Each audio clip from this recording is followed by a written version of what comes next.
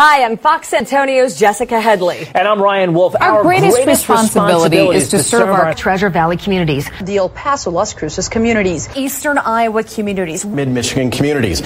We are extremely proud of the quality, balanced journalism that CBS 4 News produces. But we are concerned about troubling, irresponsible, one-sided news stories plaguing our country. The sharing of biased and false news has become all too common on social media. More alarming, some media outlets publish these same fake stories without checking facts first. The sharing of biased and false news has become all too common on social media. More alarming, some media outlets publish these same fake stories without checking facts first. Unfortunately, some members of the media use their platforms to push their own personal bias and agenda to control exactly what people think. And this is extremely dangerous to our democracy. This is extremely dangerous to our democracy.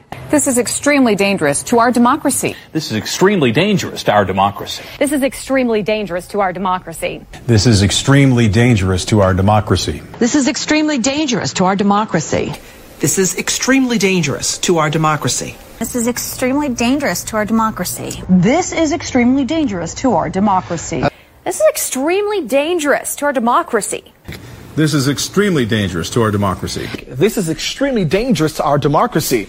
This is extremely dangerous to our democracy. This is extremely dangerous to our democracy. This is extremely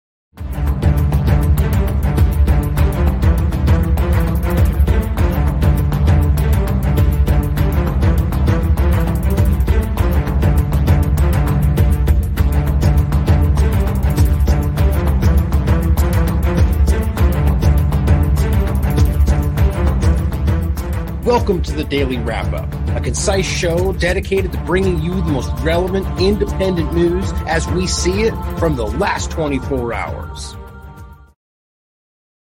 Saturday, May 27th, 2023. Thank you for joining me today. Very important show today. A very important speech that was recently given that, of course, is kind of mixed reviews from people that have a lot of different opinions, and a lot of people have come to their conclusions already. What I want to go through is the information being presented and how it applies to the bigger conversation of COVID-19, and really why this is so important, regardless of whether or not you disagree with some of the core points of what it's going over. And this is in regard to a recent speech by David Martin in front of the European Parliament. Of course, it's talking about bioweapons and the engineering and the patents and so on. But you know what I've been talking about. Now, we've been discussing the Lieber-Langer research and the nanotechnology side of this.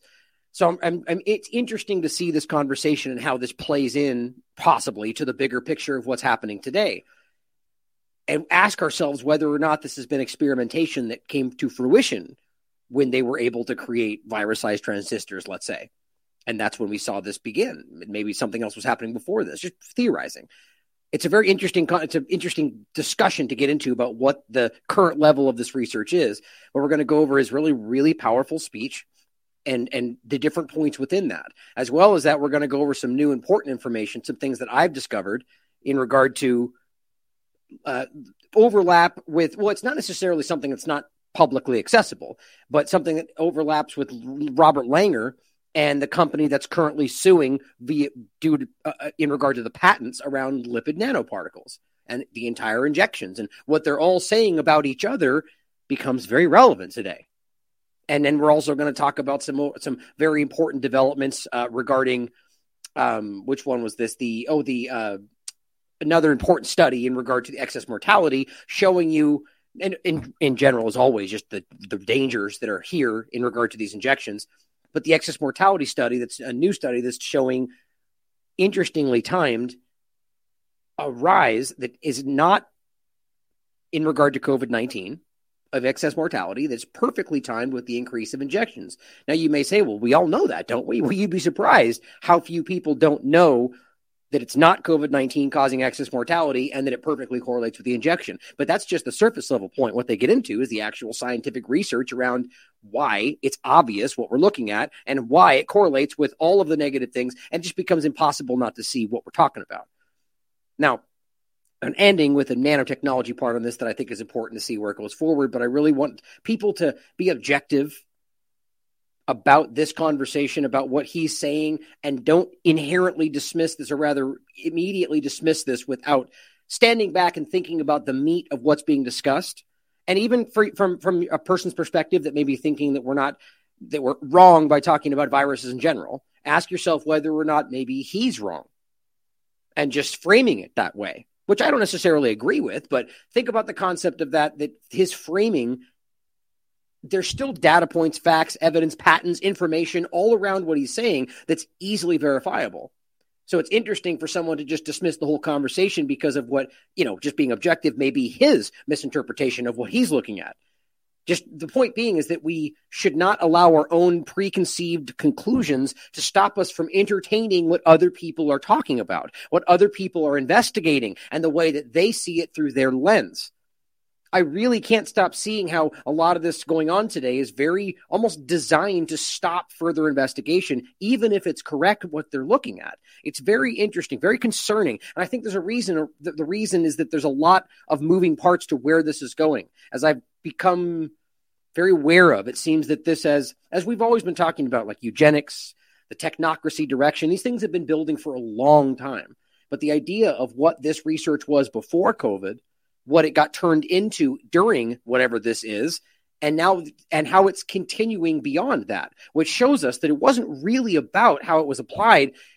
And as I've continually been discovering and saying and realizing as we go further, this is just one big experiment.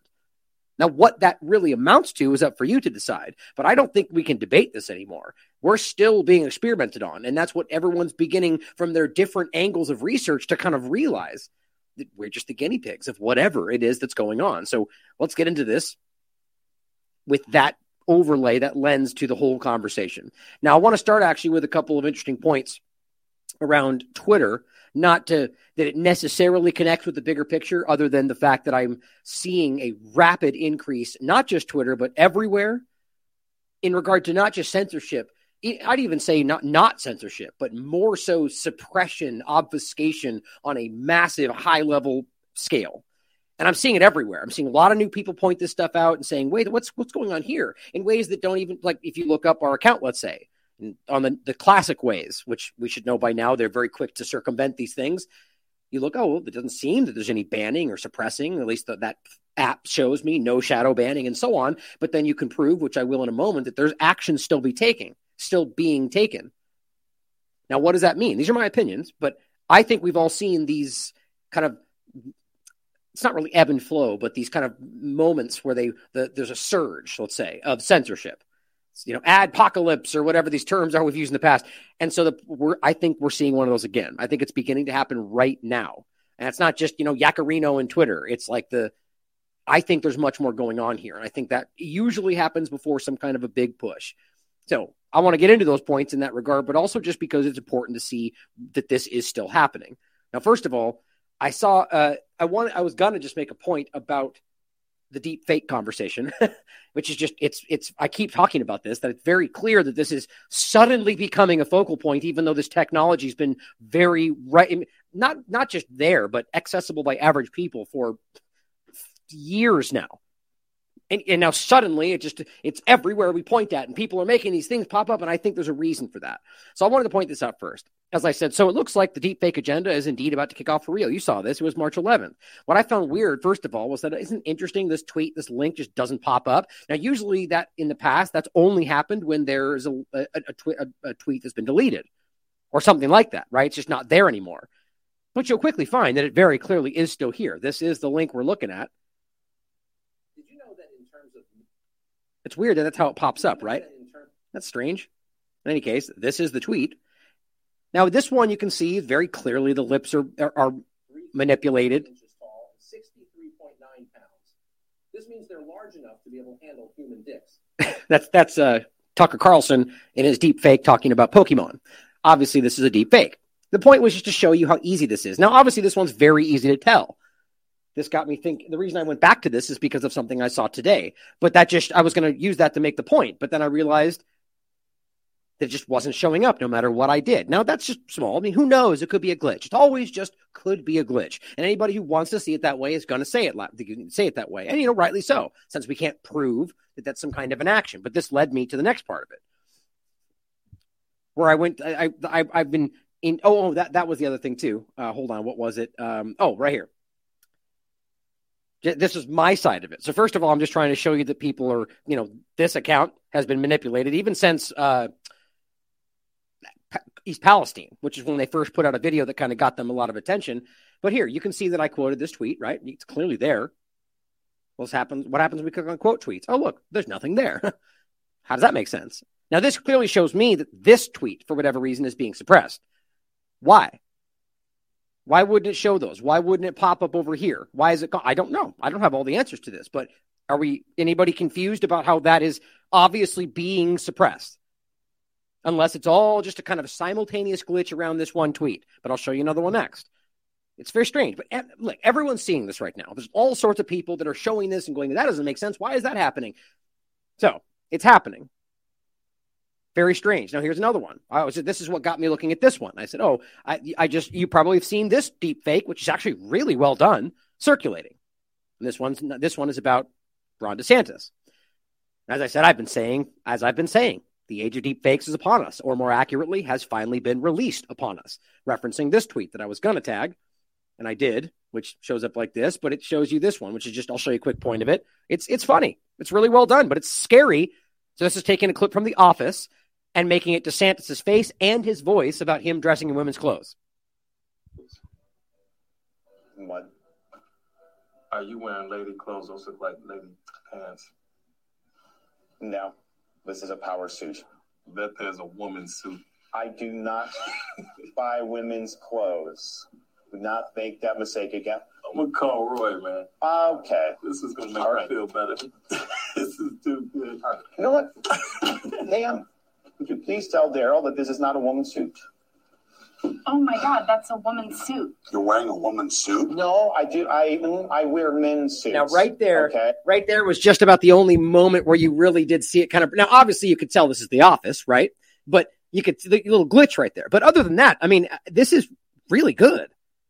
This is just a person making this, right? So my point was just to show you that, wow, like this is very seriously becoming something that's going to be affecting. My point is that's being presented to us right before the election, where I have a sneaking suspicion it's going to be the election of deepfakes, where we're going to have two things happening. One, where people are going to be having to deny deepfakes that are deepfakes, going, that's not me, they made it up, it's not really me. Then you're going to have people that deny real things as if they're deepfakes. And then we're going to be challenged to prove one way or the other. And everything's going to be just like everything now. Everything's fake, or it's not, or it's cheated, or it's not, or it's stolen, or it's not. None of it based on the facts, just based on the narrative and what you wanted, right? Did you want this to happen? Well, it didn't happen. Therefore, he got cheated. Well, in most cases, I do agree that happens all the time. But the point is the facts matter, and they don't seem to matter to a lot of people involved in the partisan game right now. Now, the other part was, I think it was one more on this one, too. No, I think it was just that one. But in any case, there was one other point I was going to make. I can't remember off the top of my head. I was throwing this in there in the beginning. But I find that very strange, don't you? Now, overall, I do see this happening quite a lot. This kind of suppression with larger accounts doing important work right now. We're just kind of, and you'll know when this happens, it gets very, very, a lot less reach. Now, here's an example. Dr. Anastasia Maria Lopez, who's been doing a lot of work on COVID, a lot of stuff around the trans conversation. And I just recently showed you one of the tweets that she got censored by. Now, I'm not even talking about the one that was graphic of the phalloplasty, which is just really unnerving. There's other tweets that she's been putting out about the trans conversation, and she's being like actively suppressed right now. And she's really unhappy about it because she's one of the people that's been supporting Elon Musk. Twitter has destroyed her account recently with almost 500,000 followers. It happened overnight. Her followers can't even change settings to view her posts. And now this? Look, this is what I'm showing you right now. She's not even showing up. You try to tag me half the time. I've been getting told people you try to type out TLAV. It just happened to me today. Not only does it not pop up, but finally when you put it all the way out, or maybe it does pop up, you actually hit post and it shows up with not the account. It shows up as like TLEVA and there's nothing there. Everyone keeps sending me this to me. I just can't prove that it's a glitch or some kind of manipulation. And I can't prove that it's just happening to me, or maybe it's happening to everybody with those kind of names. I don't know. But I think we all kind of know, don't we? We all know that this is how it's always been going. And with the evidence we have before, this is just the same thing in a little bit of a different way. Maybe but a little bit of pullback so we act like things are different. Then it gets, forward again. And all the people that think they're supporting Elon don't want to admit it now. That's how this works. But she said, see, all these people, you're not even answering her emails anymore. Elon Musk, all these people that were once engaging with her. Now they're not. Same thing's happening to me, by the way. Mine was just kind of arbitrary. I just wanted to reach out to them to ask them why, even though it says that Twitter, which, by the way, now it went back, I guess, to now it again says Twitter Blue. No, now it says verified again. Man, they just can't make up their minds on this platform. It's kind of embarrassing. Let me see what mine says. Yeah, just says verified now. Well, anyway, the point is that I'm not able to somehow get these kind of things. Monetization, subscriptions, check eligibility. Oh, look, weird. Even though it says the opposite right on my thing. The point was I've never paid for that. I don't know why. I have it, though, so I should be getting this. And I've talked about that in the past, but I'm not. I don't really care about it, to be quite honest. I don't want to give Twitter anything else, but I like to see them play this game as a very, very clear standard, where they have a double standard. So I want to expose that. So I reach out, and I try to get it, and they were engaging, and then just stopped. I'm following back up. Hey, guys, you still there? Like, nothing's been resolved. What's going on? So, not that this matters all that much. The point is that these things, we shouldn't be trusting these platforms, guys. They're not on your side. All the people that are still trying to pretend that Yacarino is somehow some insider, it's just like on our side. It's just embarrassing. Here's another example of how this censorship is taking place. This one, make sure I don't lose the tweet that I was sharing from her. There we go. This one is Matt Orfalea. Did a great video. We just played this video. This has what? Like, was it 2.5 million views? Good for him. Check out Milk Bar TV, by the way. I think he does excellent clips that he just doesn't have the same connections as Matt. So Milk Bar TV makes amazing clips that just don't get as much reach.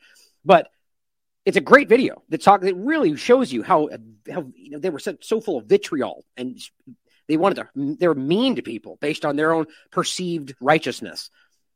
Well, YouTube deleted that, or censored it for the most part, which is just embarrassing.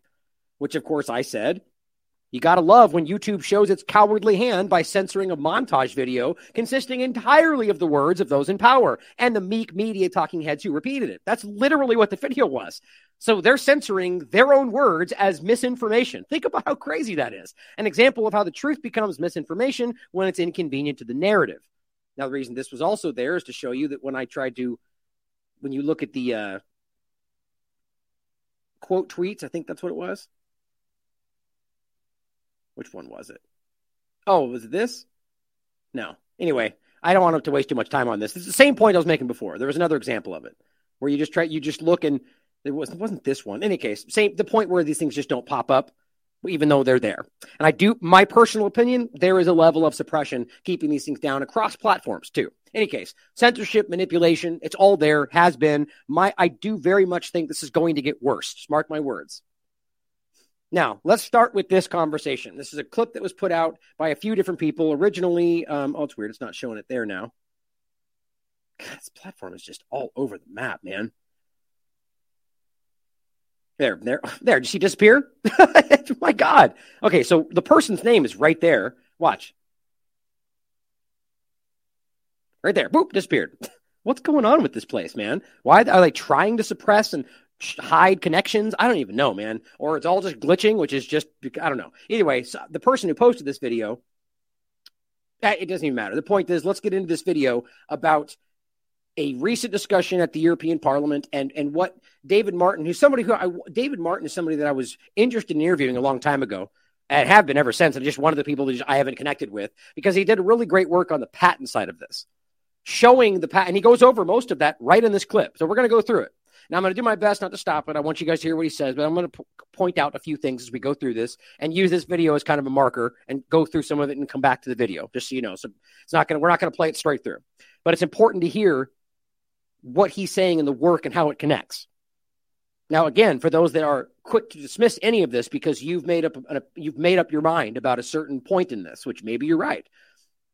It's very important that you still hear what he's talking about, because whether or not you think a virus exists or whether or not you think this thing is there, the patents are real. That's undeniable. Their work on whatever this is, whether that's just a paperwork trail to make something look a certain way, that's still very relevant to the conversation, isn't it? So think about what you'd be dismissing if you just tell yourself that this is not the case, right? And I think that's really important to think about. So let's get into this. This is a powerful speech. I agree. I do think this is really important.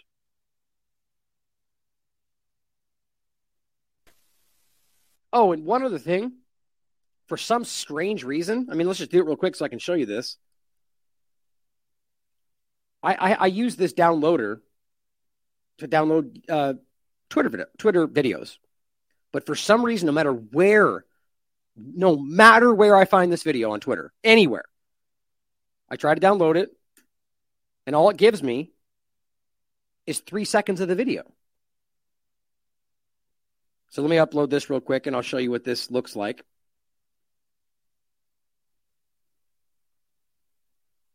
So this is the one that I just got from Twitter. Just downloaded this.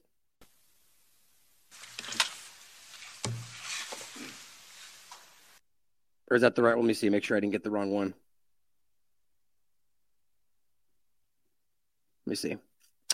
Sorry, I probably shouldn't have got into this last second. But the point was, every time I try to download it, I get it's a 3-second clip of the opening, and it just continues that way no matter where I grab it from. Now, I'm not going to suggest that means that I know for sure that this is trying to be suppressed, but it's very strange. I got it from both Kim.com as well as the other person, and no matter what, it was only just the first opening clips.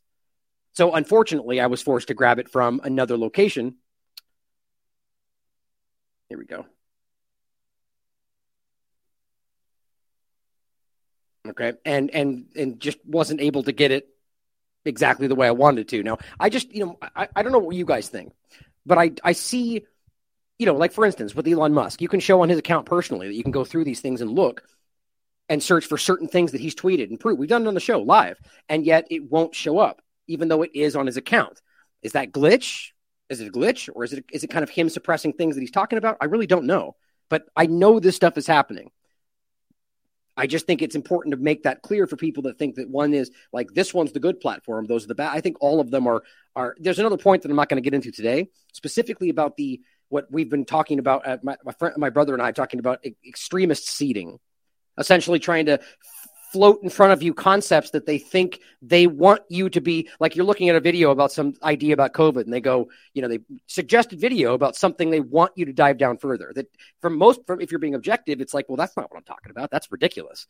But that's what they want people to see us as talking about. And it's like they're trying to create the very thing they say is happening. It's very interesting. All right, let's get into this.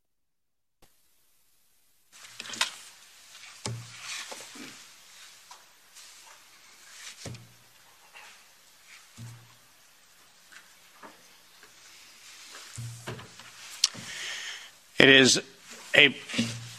is a particularly interesting location for me to be sitting today, given that over a decade ago I sat in this very chair right here in the European Union Parliament.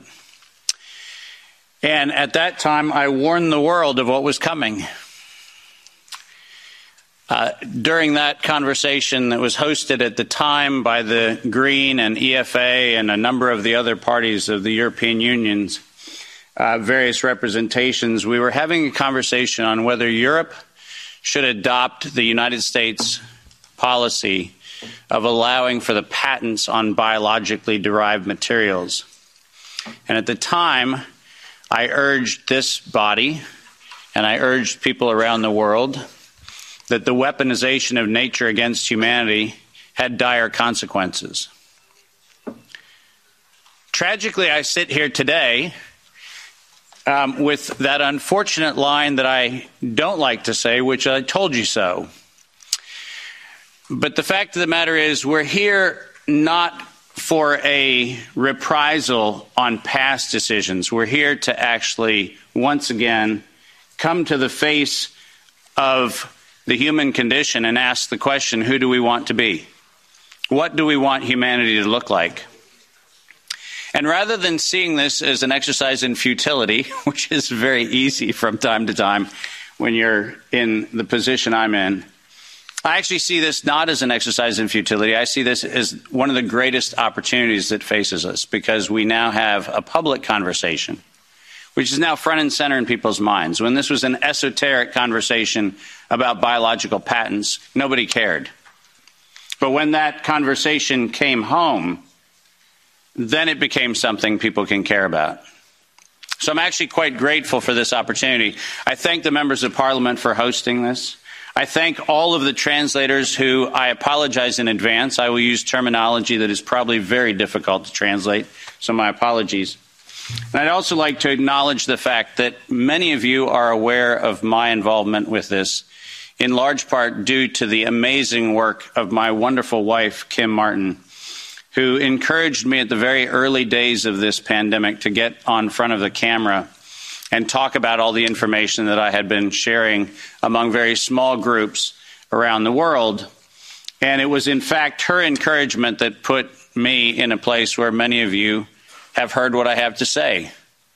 Ironically, the world that I came from, that used to be very popular, my CNBC and Bloomberg presentations, which were televised on mainstream media around the world, was an audience that I lost. I can confidently say COVID diminished my fame.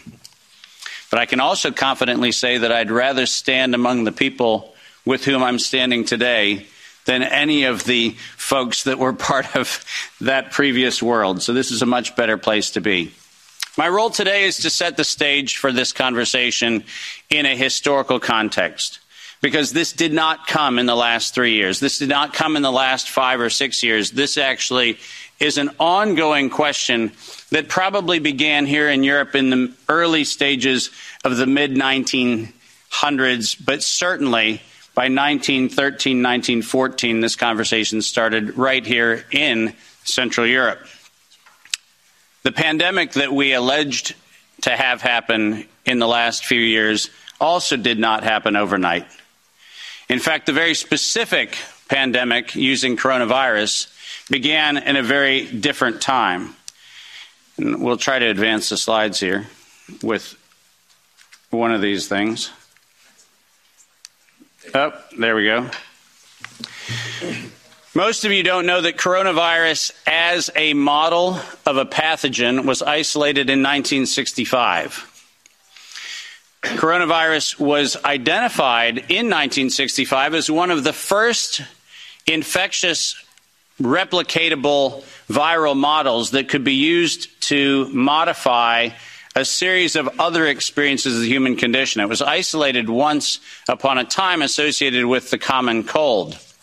But what's particularly interesting about its isolation in 1965 was that it was immediately identified as a pathogen that could be used and modified for a whole host of reasons.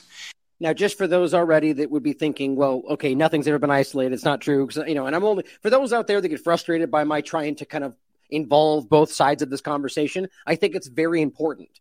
And me saying this does not mean my opinions have been clear, and I'm generally on the side that I don't think that this has even been fleshed out well enough on either side, which bothers both sides, really. But that's my opinion. And I've said that many times, and I've gotten very deep on this. But either way, the point is that for those that may be thinking, well, that's not ever happened, and I can prove that. The point is, think about it in the context of whether or not that could have been, lied about.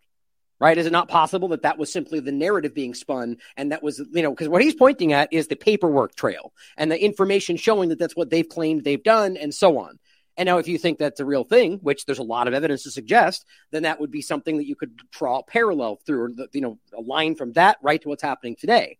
Same way on the other side of this, though, if it's something that was meant to be an illusory threat, right? We want this, or we're causing this, so we create something that makes it appear that way. And then they eventually reached a point in which they could literally create the thing they've been faking, or however you want to look at it, right? Only reason I'm saying this is to give people a way to look at this, and that doesn't mean that it could involve all of this at the same time, right? Because one side of this will hear this and be like, well, that's all must be fake because of what I have decided is the case. And the same thing happens from germ theory in reverse, right?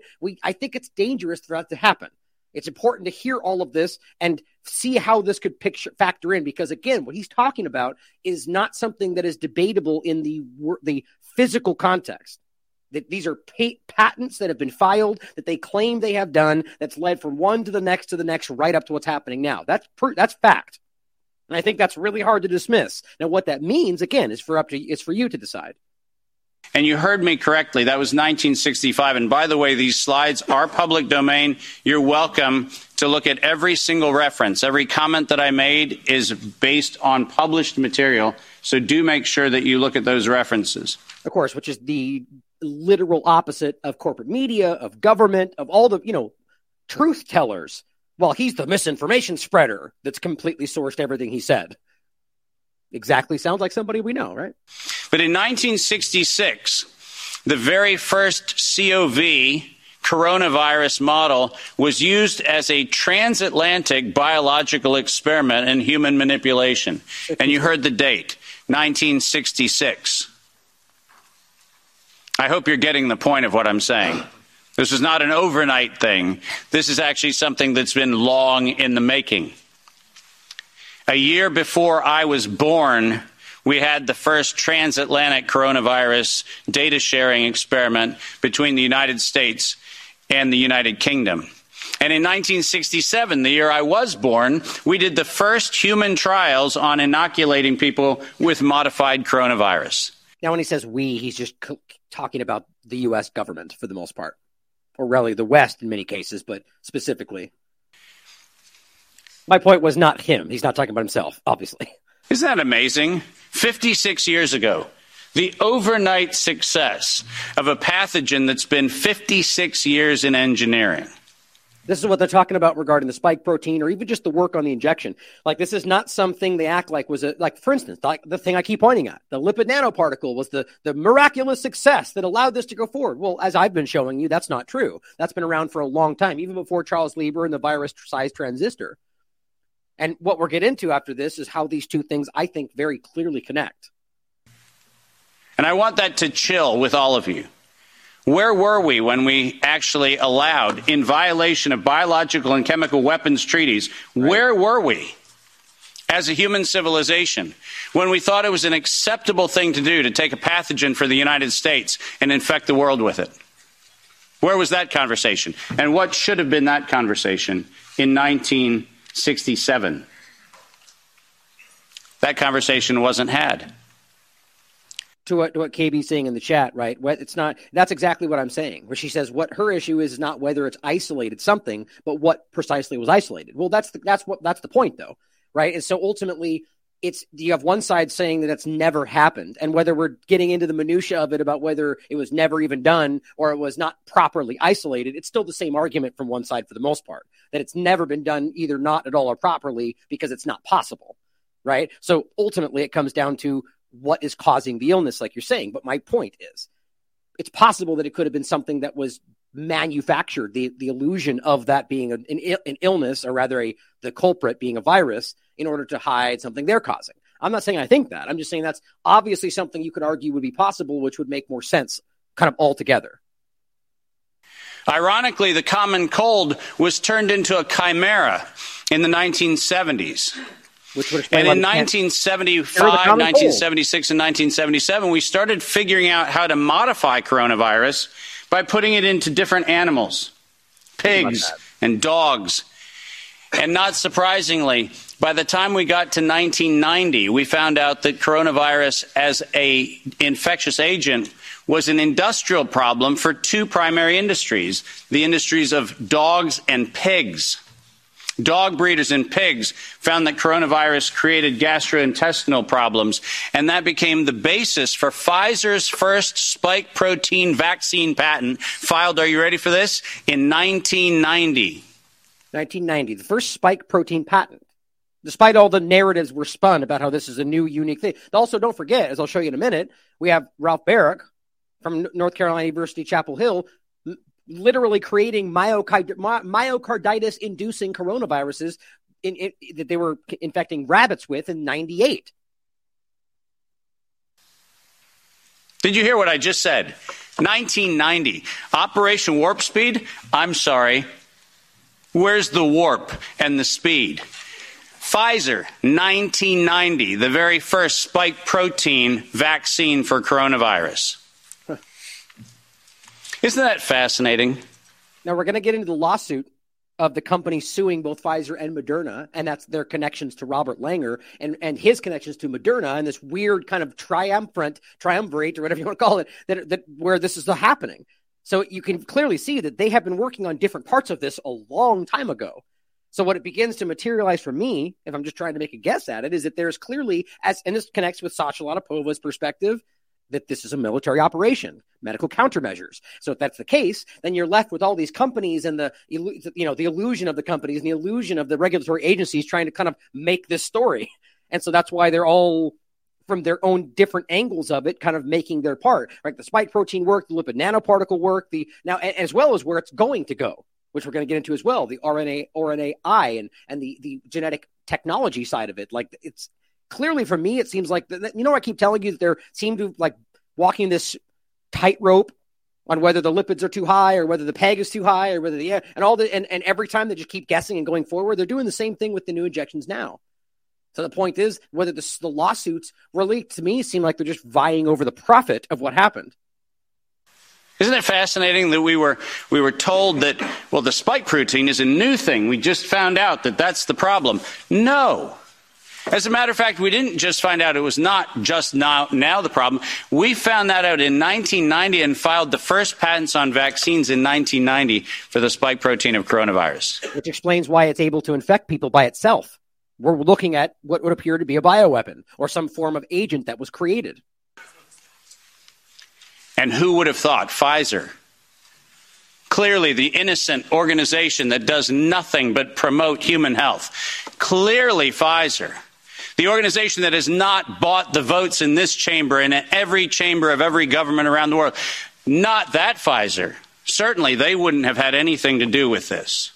Right. And as the chat's saying, now they're moving on to the next protein, weaponized ferritin, nanoparticle ferritin injections. We just talked about this. But oh, yes, they did.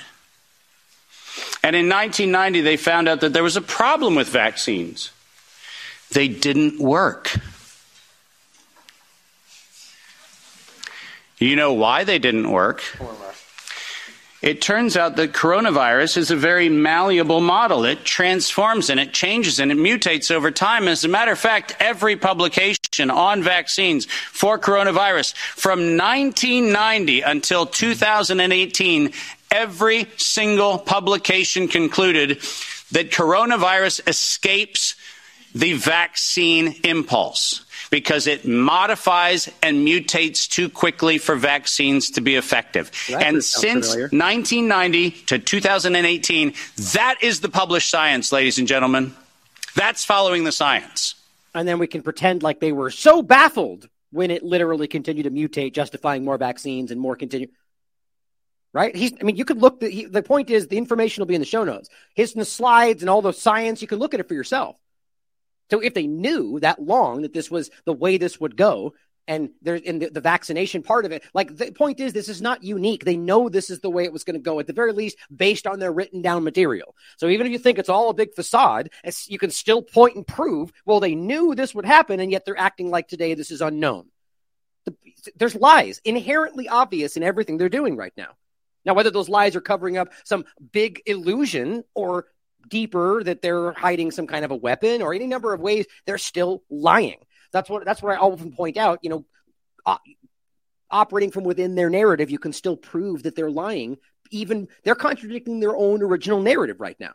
That can't be on purpose. That's because I think people like you out there are holding them accountable, making it obvious, and sharing it with the people you know. And it's growing and growing and growing. And that's why this is happening right now. Following the science is their own indictment of their own programs that said it doesn't work. And there are thousands of publications to that effect, not a few hundred, and not paid for by pharmaceutical companies. These are publications that are independent scientific research that shows unequivocally, including efforts of the chimera modifications made by Ralph Baric in the University of North Carolina, Chapel Hill. All of them show vaccines do not work on coronavirus. That's the science. And that science has never been disputed. So here's a very simple way to put it. Like for those that may think that all these other conversations are too conspiratorial, let's take it down to the very core level here. Is it not possible that, as we're going to get into in a moment about the universal flu vaccine, how long have I been telling people that? Long before this. That's always been the goal. Possibly all this to justify that. Who knows? But ask yourself this. Is it not possible that they're just trying to achieve the success for coronavirus vaccines? Maybe you can even pretend that it's because they think it's in your best interest, that they're willing to hurt everybody to save the species, however they want to frame it. I don't believe any of that. But you can understand how that might make sense. Just on a basic level, that they're willing, like they have before, to test on Americans or anybody abroad. How about if they were using it to test abroad and that got out of control, right? They were testing on people in China and suddenly that came back. And, there's a lot of ways this could go. Either way, you can see that they're trying for the longest time to make this work. And we're going to really pretend that they simultaneously succeeded all at the same time. Not simultaneously, multiple companies, all right when it needed to happen. Like, come on, that's mathematically wildly unlikely. We must know that. And yet we're being sold that idea, even though you can prove with all this information and lots that we've already covered that that's all lies, clearly. But they're selling it. People are buying it, but less and less every day. But then we had an interesting development in 2002. And this date is most important. Because in 2002, the University of North Carolina, Chapel Hill patented, and I quote, an infectious replication defective clone of coronavirus. Wow. Listen to those words, infectious replication defective. What does that phrase actually mean? For those of you not familiar with language, let me unpack it for you. Infectious replication defective means a weapon. It means something meant to target an individual, but not have collateral damage to other individuals. That's what infectious replication defective means. That is so important because we've talked about this many times before all this. They were trying, if this is correct, they were trying to make a weapon that would affect only the people they wanted it to affect. Now, this is one of the reasons why you might argue this is something that literally got out of control. Like we saw the way this surged, if this is the reality, in Italy and Iran. And we did talk about how there was obviously a genetic connection there, despite how people that don't want to think that pushed back. It's something you can easily look up. But it's interesting, right? And we even talked about the interesting overlap of the Ashkenazi Jew discussion in this, which was very clearly one of the points in which were the least affected. Now, that you could take that however you want. The bottom line is that was something the scientific study found. Now, all that shows you is an ethnic focus. And that's a really important point. And that seems to be what they were trying to accomplish. Any wartime use of any of these things, well, they couldn't use any weapon like this if it was going to just attack everybody everywhere. They would need it to be something that would be focused on only certain people of certain, whether it's a certain location or specifically the kind of people that are on the other side of the battlefield that may be from a different country. And that patent was filed in 2002 on work funded by NIAID's Anthony Fauci from 1999 to 2002. And that work, patented at the University of North Carolina, Chapel Hill, mysteriously preceded SARS 1.0 by a year. Dave, are you suggesting that SARS 1.0 wasn't from a wet market in Wuhan? Are you suggesting it might have come from a laboratory in the University of North Carolina, Chapel Hill? No, I'm not suggesting it. I'm telling you that's the facts. That's what Dr. Boyle says as well, that all of these things are bioweapons starting to build up. We engineered SARS. SARS is not a naturally occurring phenomenon. The naturally occurring phenomenon is called the common cold. It's called influenza-like illness. It's called gastroenteritis. That's the naturally occurring coronavirus. SARS is the research developed by humans weaponizing a life system model to actually attack human beings. And they patented it in 2002.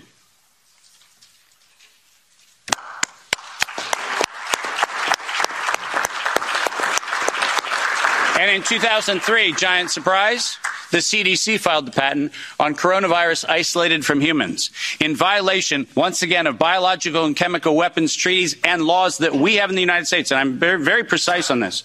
The United States likes to talk about its rights and everything else and the rule of law and all the nonsense that we like to talk about. But we don't ratify treaties about, defending humans. We conspicuously avoid that. We actually have a great track record of advocating for human rights and then denying them when it comes to actually being part of the international community, which is a slightly problematic thing. So sad. But let's get something very clear. When the CDC in April of 2003 filed the patent on SARS coronavirus isolated from humans, what did they do? They downloaded a sequence from China and filed a patent on it in the United States. Sound familiar? Any of you familiar with biological and chemical weapons treaties knows that's a violation. That's a crime. That's not an innocent oops. That's a crime. Which these things only apply to their adversaries.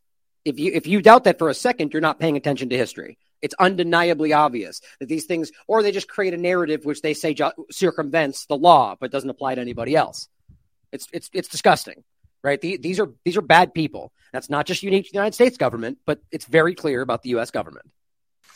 And the United States Patent Office went as far as to reject that patent application on 2 occasions until the CDC decided to bribe the Patent Office to override the patent examiner to ultimately issue the patent in 2007 on SARS coronavirus. But let's not let that get away from us, because it turns out that the RT-PCR, which was the test that we allegedly were going to use to identify the risks associated with coronavirus, was actually identified as a bioterrorism threat by me in the European Union-sponsored events in 2002 and 2003, 20 years ago. That happened here in Brussels and across Europe. In 2005, this particular pathogen was specifically labeled as a bioterrorism and bioweapon platform technology. Described as such. That's not my terminology that I'm applying to it. It was actually described as a bioweapons platform technology in 2005. And from 2005 onwards, it was actually a biowarfare enabling agent, its official classification from 2005 forward. I don't know if that sounds like public health to you. Does it? Biological warfare enabling technology. That feels like not public health. That feels like not medicine. That feels like a weapon. Let's not forget that Robert Langer went through the same process, which we'll show you in a minute, repeatedly trying to get his technology patent, and they kept saying no. They kept saying no over and over and over until he eventually got enough momentum with people backing him in the government to get it forced through. There's an interesting correlation to all of this. It's as if they're building separate parts of this in different locations. Designed to take out humanity. That's what it feels like. And it feels like that because that's exactly what it is. We have been lured into believing that EcoHealth Alliance and DARPA and all of these organizations are what we should be pointing to. But we've been specifically requested to ignore the facts that over $10 billion have been funneled through black operations through the check of Anthony Fauci, and a side-by-side ledger where NIAID has a balance sheet, and next to it is a biodefense balance sheet, equivalent dollar-for-dollar matching that no one in the media talks about. Just in case you don't hear, the point is on a paper trail, you can show that it's the same spending amount to the dollar in regard to the bio research versus the illusory put forward discussion, which is, again, it's like the conversation. Well, I think you don't need to look much further than to see how clumsily they tried to rebrand gain of function as EPPP during this conversation. I don't think they ever truly thought people would start paying this much attention. But we are, right? And you can watch them try to patch this up in real time. And it's been going on since 2005. Our gain of function moratorium, the moratorium that was supposed to freeze any efforts to do gain of function research. Conveniently, in the fall of 2014, the University of North Carolina, Chapel Hill received a letter from NIAID saying that while the gain of function moratorium on coronavirus in vivo should be suspended, because their grants had already been funded, they received an exemption. Did you hear what I just said? A biological weapons lab facility at the University of North Carolina, Chapel Hill, received an exemption from the gain of function moratorium so that by 2016, we could publish the journal article that said SARS coronavirus is poised for human emergence in 2016. So the study that just so happened to be the primary focal point now looking back going, see, we saw it coming to justify why they all knew a pandemic was coming, just so happened to be the one gain-of-function research that was just, it was allowed because, well, we already funded them. So we might as well just let them continue for 2 years with the research we deemed so dangerous that we stopped the world from doing it. But you go ahead for 2 years, though. We funded you already. Does anybody take that seriously? Like, the only reason we know about that is because this is, it's being exposed. But the idea that they would say this is so dangerous we all have to stop, but we'll just let you go since we already handed the money over. Like, that's just, and then that study itself becomes that primary to where we are now. It's almost like you want to say they're bad at this. I just think they've gotten so comfortable thinking people aren't paying attention.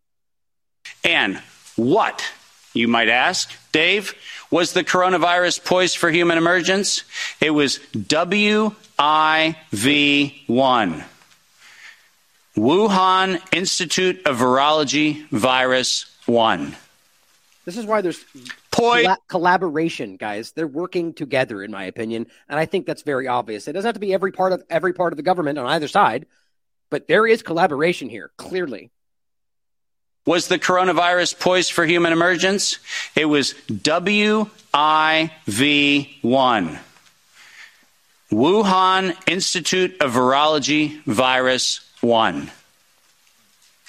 Poised for human emergence in 2016 at the proceedings of the National Academy of Sciences, such that by the time we get to 2017 and 2018, the following phrase entered into common parlance among the community. There is going to be an accidental or intentional release of a respiratory pathogen. Think about that. The operative word, obviously, in that phrase, the word release. Does that sound like leak? Does that sound like a bat and a pangolin went into a bar in the Wuhan market and hung out and had sex, and lo and behold, we got SARS-CoV-2? No. Accidental or intentional release of a respiratory pathogen was the terminology used, and 4 times in April of 2019, 7 months before the allegation of patient number 1, 4 patent applications of Moderna were modified to include the term accidental or intentional release of a respiratory pathogen. That one point more than anything else we're hearing right now. Think about how crazy obvious that is. Literally added based on the study that was allowed to continue through the 2 years post stopping. I mean, this is why he is so, this is very, very clear. Aside from whether you think there's really something there, legally speaking, this trail of paperwork, how in the world do you deny something like this? Then they add in the exact language which justifies. Now think about why it would even make sense to argue that you somehow know because you're researching coronaviruses, that in a couple of years there's going to be an intentional accidental release, then it happens. And I mean, it's just as silly as everything else we're hearing. And all they say in the corporate discussion, oh, well, they're experts. They knew because that's what they've been studying. Well, you don't just know these things. And exactly in line with what then justifies the next step and the next step, and it just continues down. It's silly. As the justification for making a vaccine for a thing that did not exist was the terminology used, and 4 times in April of 2019, 7 months before the allegation of patient number 1, 4 patent applications of Moderna were modified to include the term accidental or intentional release of a respiratory pathogen as the justification for making a vaccine for a thing that did not exist. Keep going. If you have not done so, please make sure that you make reference in every investigation to the premeditation nature of this, because it was in September of 2019 that the world was informed that we were going to have an accidental or intentional release of a respiratory pathogen so that by September 2020, there would be a worldwide acceptance of a universal vaccine template. That's their words, right in front of you on the screen. The intent was to get the world to accept a universal vaccine template, and the intent was to use coronavirus to get there. And the last slide. How long have we been talking about that? This isn't advancing, so if I could have somebody do it. Let's read this, because we have to read this into the record everywhere I go. Until an infectious disease crisis is very real, present, and at the emergency threshold, it is often largely ignored. To sustain the funding base beyond the crisis, he said, we need to increase the public understanding for the need for medical countermeasures such as a pan-influenza or pan-coronavirus vaccine. A key driver is the media, and the economics will follow the hype. We need to use that hype to our advantage to get to the real issues. Investors will respond if they see profit at the end of the process. This is just like the document we show you from HHS, where they're calling out the flu pneumonia version of this same game before COVID-19. And what did they point to? The exact same thing of a world vaccine summit. And they're literally going, we need to hype the fear to sell vaccines. Like, that's paraphrasing, but that's quite literally what they were saying. Of course, in their minds, they're saying because it's right for you, because it's the right thing to do, because we know it's, but they're arguing, well, no one's taking them anymore. What are we going to do? This is all of I don't think they think people will dismiss things like this or give them the benefit of the doubt and say, well, it's because they're ultimately good either way. So, of course, they should trick you into taking them if you don't want them, because if you don't want them, you're a conspiracy theorist. Well, that's a very self-serving way to look at it. The reality is, very clearly, they're trying to push the idea of this, whether or not they're needed. Well, we can just, if we hype it enough, we'll get the money on the back end. That's exactly what's happening. Now we have the evidence of all the harm it's been done, and they're still trying to push it. And they're already preparing the next one, which I'll show you after this. As he just said, the pan-universal flu coronavirus vaccine, and ones that include all of them, by the way, right now being worked on, as well as the ferritin spike nanoparticle injection, just all of this stuff, rapidly escalating forward, even though we see what just happened. Sounds like public health? Sounds like the best of humanity? No, ladies and gentlemen, this was premeditated domestic terrorism stated at the proceedings of the National Academy of Sciences in 2015, published in front of them. This is an act of biological and chemical warfare perpetrated on the human race, and it was admitted to in writing that this was a financial heist and a financial fraud. Investors will follow if they see profit at the end of the process. Let me conclude by making 5 very brief recommendations. The last slide. Nature was hijacked. This whole story started in 1965 when we decided to hijack a natural model and decide to start manipulating it. Science was hijacked when the only questions that could be asked were questions authorized under the patent protection of the CDC, the FDA, the NIH, and their equivalent organizations around the world. Let's not forget that after World War II, Dr. Ishii and his disgusting biological research from Japan became the basis for this entire program. So you can see at least 1965 on the record is when they began to deviate into this direction and started manipulating life, as well as, the Nazi scientist and Operation Paperclip and the whole damn thing, right? So it's interesting timing. You can see this. Like, this is, you could go as far as to argue that whatever the binary way to look at it, that the bad guys won, right? Or however you want to look at it. The point is that the stuff they were doing didn't stop. The eugenics, the research, it kept going under a different name. We didn't have independent science. We had hijacked science. And unfortunately, there was no moral oversight in violation of all of the codes that we stand for. There was no independent, financially disinterested, independent review board ever impaneled around coronavirus. Not once. Of course not. Not once. Not since 1965. We do not have a single independent IRB ever impaneled around coronavirus.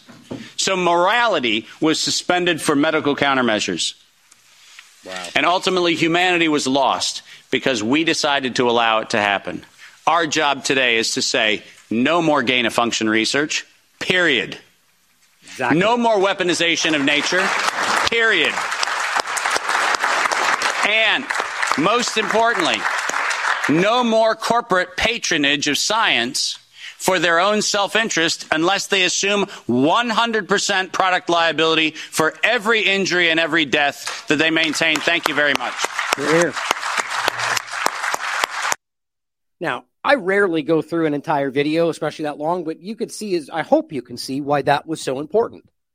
Now, it really doesn't even matter if there's parts of that you think he's wrong about, or, the part that I'm so interested in, well, all of it really, because I do quite frankly think this makes more sense than anything.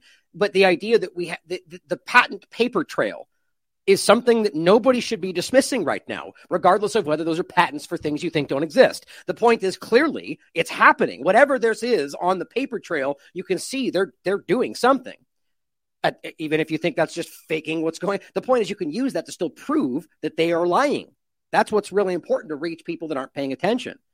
But Kim also follows up by pointing this out. And by the way, this is being stated. I've just my research quickly on this. I can't confirm whether this has actually happened or not. But it says the Russian Ministry of Foreign Affairs announced today that they have confiscated samples of human-engineered avian flu pathogens in Ukrainian labs funded by the U.S. government, capable of infecting humans, potential kill rate of 40%. Now, that's something the Ministry of Foreign Affairs from Russia has stated. I was just looking at it earlier, but I haven't dove into it deep enough. But I just wanted to show you that on the back of this. But so there's a lot of things he went over there. A lot of the stuff that we've talked about. Now, let me go over a few parts of this that I think will really connect this potentially with Robert Langer and that overlap into into the realm of nanotechnology, right? Because I don't think there's any way to decouple these things.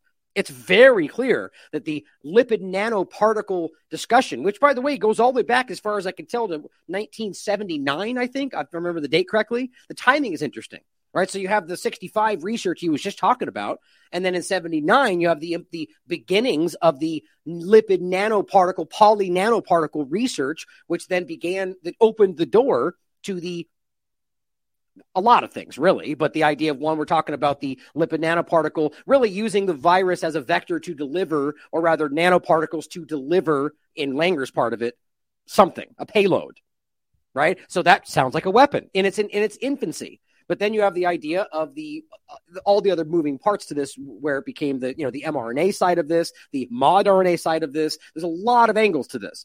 But as I've been seeing recently, I've been sharing with you, there's seemingly like different moving parts that were collected, even though none of them have been tested before all of this in your body. And I truly believe it's a combination of an experiment to see if they can viably make this work, whether for weapons or for injections or whatever you want to frame it as, just using you as the experiment, as well as a larger direction to use this as well. We've gotten into the artificial intelligence side of this, the nanotech meshing. There's a lot of different possibilities. And I do think there's a lot of moving parts or multifaceted agendas. But here was the discussion of Ralph Barrick.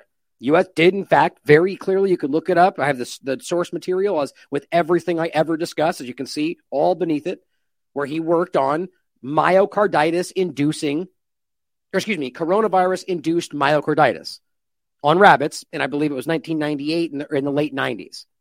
It's undeniable, right? And then, of course, the next one I did on this was where they then tried to use that in caves in China to self-spread it amongst the bats. Right? So you can see all the same work. Now, don't forget, we just talked about the spike protein itself and how that was clearly something that's been weaponized all the way back since the mid-'60s to now.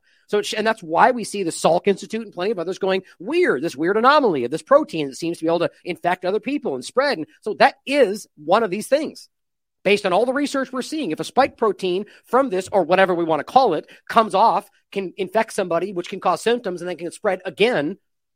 And then understand that what's happening then. If you get the spike protein, which gets you sick, which causes symptoms, then you cough on somebody, are you spreading spike protein? That's not what you would logically think, right? Because you get the virus, then you spread you spread something. Well, it's not the spike protein you're spreading. So is that even a spike protein we're talking about? Like, there's so many layers to this. In any case, you can see how this is clearly not what we've been told. And it goes back a long way. The idea of the DARPA overlap. Well, we talked about this. Whitney wrote this in 2020 for The Last American Vagabond. Coronavirus gives a dangerous boost to DARPA's darkest agenda. It's been ongoing for quite a long time. Now, here is an important conversation. I'll just play the clip of this. Here's the full 58-minute discussion if you want to look at it. The universal flu vaccine from 2019. Here's Rick Bright and Fauci discussing that they need something like this to disrupt the field. Because if we're talking about how the universal flu vaccine was always, or just the universal vaccine platform was always the direction, and they needed something to test out certain different circumstances or to justify it to the population, you'll hear what he says right here, that, well, we should just do it without whether or not you understand it, basically paraphrasing. And, I'll let him say it himself. I'm forgetting how exactly he framed it. But the point being is they needed something like what just happened to be able to push into this new discussion. And now what are they doing? Pushing into the new discussion. Trial for universal flu vaccines is now underway. Well, what do you know? It worked exactly like you just heard Martin telling you it was going to work. Here's the clip I'll play so you can just hear him talking about this. Why don't we blow the system up? I mean, obviously we can't. System being the classic vaccine system. What they were doing prior to this new pan-universal concept. Now, here's what's weird, by the way. As they were having this conversation, most people don't know, even right now, that the current flu vaccine they give is either tri or quadvalent already. That's not the platform, understand, but that's already in the same direction of what we were not. They kind of presented as a new thing with the bivalent shot today, or at least as most people took it. But the point is the platform discussion about being able to insert new genetic sequences with no safety testing and pump out new vaccines. That's what they're talking about. Going away from the eggs, growing in chicken eggs and the embryos and all the stuff they were doing before. We blow the system up. I mean, obviously we can't just turn off the spigot on the system we have and then say, hey, everyone in the world should get this new vaccine we haven't given to anyone yet. Which is, by the way, literally what happened after the new thing. It's amazing that people act like this is all a string of wildly impossible coincidences. One, maybe, but over and over and over and over and over that they predict it and happens. They tell it takes a special kind of stupid to not, well, you know what it is? It's not even stupid. It's fear. People are afraid to go, yep, that's clearly what we're talking about. They don't want to acknowledge it because that makes them undermine their entire worldview. So listen to what he said again. The timing of this. Why don't we blow the system up? I mean, obviously we can't just turn off the spigot on the system we have and then say, hey, everyone in the world should get this new vaccine we haven't given to anyone yet. Yes, they did. But there must be some way that we grow vaccines mostly in eggs the way we did in 1947. In order to make the transition from getting out of the tried and true egg growing, which hardly tried and true.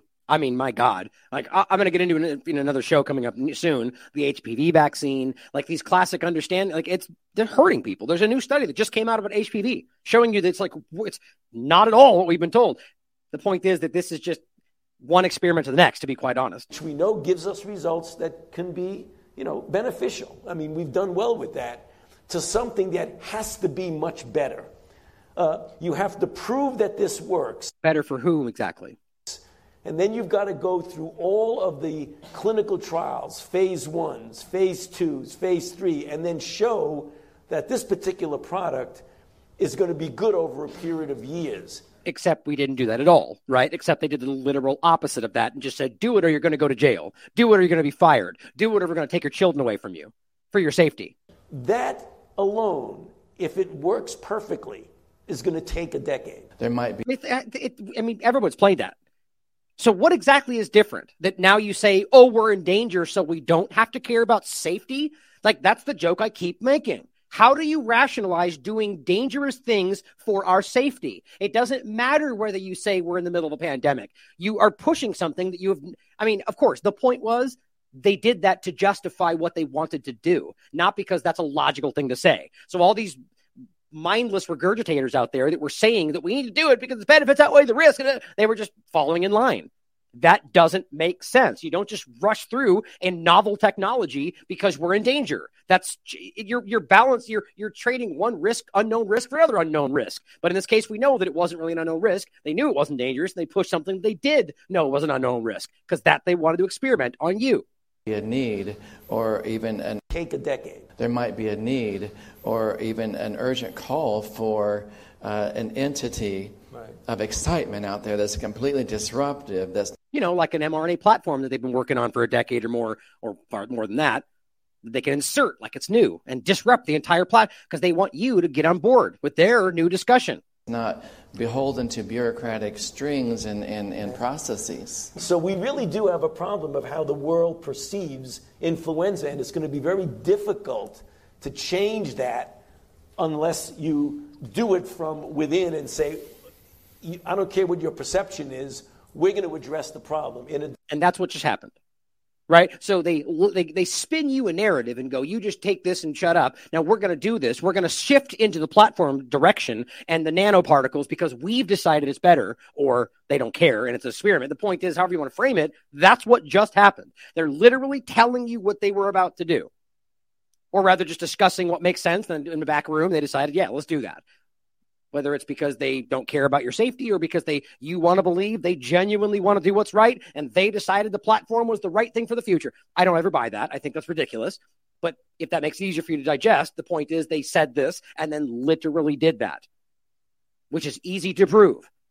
Because now as we can look back on it, we know of course they hid stuff. Give us 75 years. No, that's not going to work for us.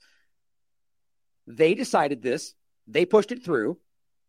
And they just don't care what you think because they don't think you're smart enough to understand what they want to accomplish. If you want to pretend the game is that they're doing it for right reasons. I just don't believe that.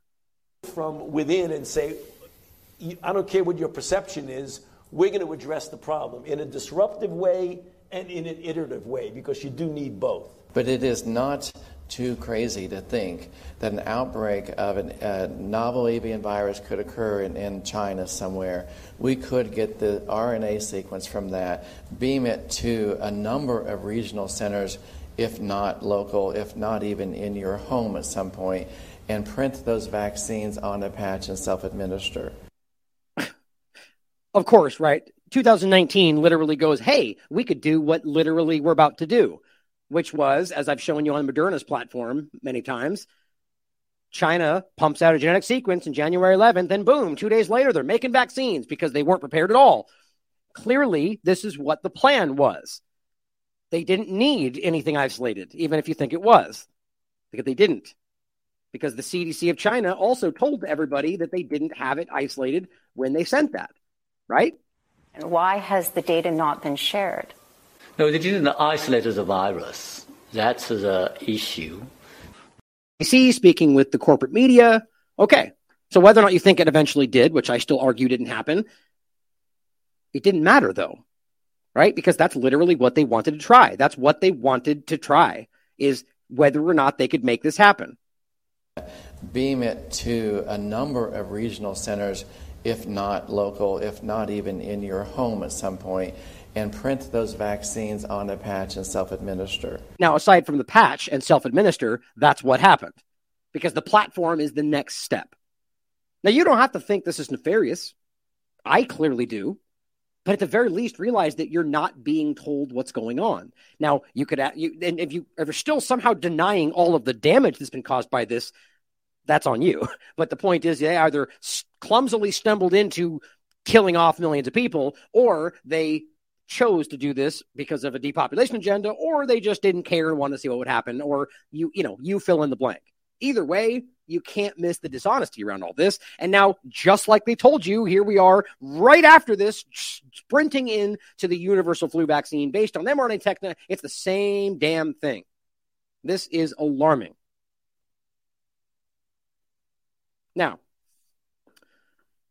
here is Tedros telling you exactly what we were just talking about, right? The next one is coming. Now, as always, what they really want from you is to just buy what they're selling, right? So here he's telling you, well, we did our research, and we realized that we weren't prepared. So what we need from you is more money, more power, more control. And then next time we'll have it under control. That reminds me of the same thing they said after the last one, and the one before that, and the one before that, and the one before that, and the one before that. I'm not making that up. Go back and look. What happened after SARS? Oh, SARS. Well, we weren't prepared. We didn't have enough this and ventilators and this. We weren't ready. And yeah, and you know what they find almost verbatim in every single pandemic preparedness exercise? What do you know? They literally find every time. We weren't prepared. We didn't have masks. We didn't have ventilators. You know what they found at the end of Event 201? With plenty of time before this agenda kicked off? Hey, we didn't have enough masks, not enough ventilators. We weren't prepared. And then you know what they did after they got that information? Literally nothing. And then you know what happened during the so-called pandemic? They didn't have enough masks. They didn't have enough ventilators. Like it is comical in a macabre way. So what are you doing these exercises for? If every time you find that you're not prepared, and then literally every time you don't go do the things that you found you need to do to be prepared, and then literally every time when the thing happens, it turns out you're not ready the way as you discovered you weren't going to be ready. Now, that's either the stupidest group of people in history that just can't seem to tie their shoes in the web. Look, these things connect. We realize we need it. We need to buy it. Or it's about getting you to think that there's a certain thing they need, or getting you to think that it was just about you being, okay, every time it amounts to more control and more money. And you give them more control and more money, and another thing happens, and they go, you know what we need this time is more control and more money. So what's it really about? More control and more money, as well as a lot of other things, but that's the easy way to look at it. So here we are again. Despite Event 201, despite everything historically, despite the SARS pandemic or the SPARS pandemic exercise discussion, or any of them, that all still find that we're not only are they not going to be ready, but in fact that they get caught lying to their own people, and the people discover that they were hiding information. That is actually what the government wrote out in their own exercise, that they got caught lying about what happened. How do you even make sense of that? Well, here's Tedros doing the same thing. Colleagues and friends, as you know, there have been several reviews of the global response to the pandemic with many recommendations for strengthening global health security. They all recognize the need for better systems and tools, better financing, including for global public goods such as vaccines. Right, so all the things that they recognized they needed the last 20 years and never actually did. Not that doing so would have made any difference, because this is not really what it's about. But just realize that it's insulting to your intelligence to pretend that this is actually what's needed, as opposed to just honesty. Better global governance and a stronger, empowered, and sustainably financed WHO.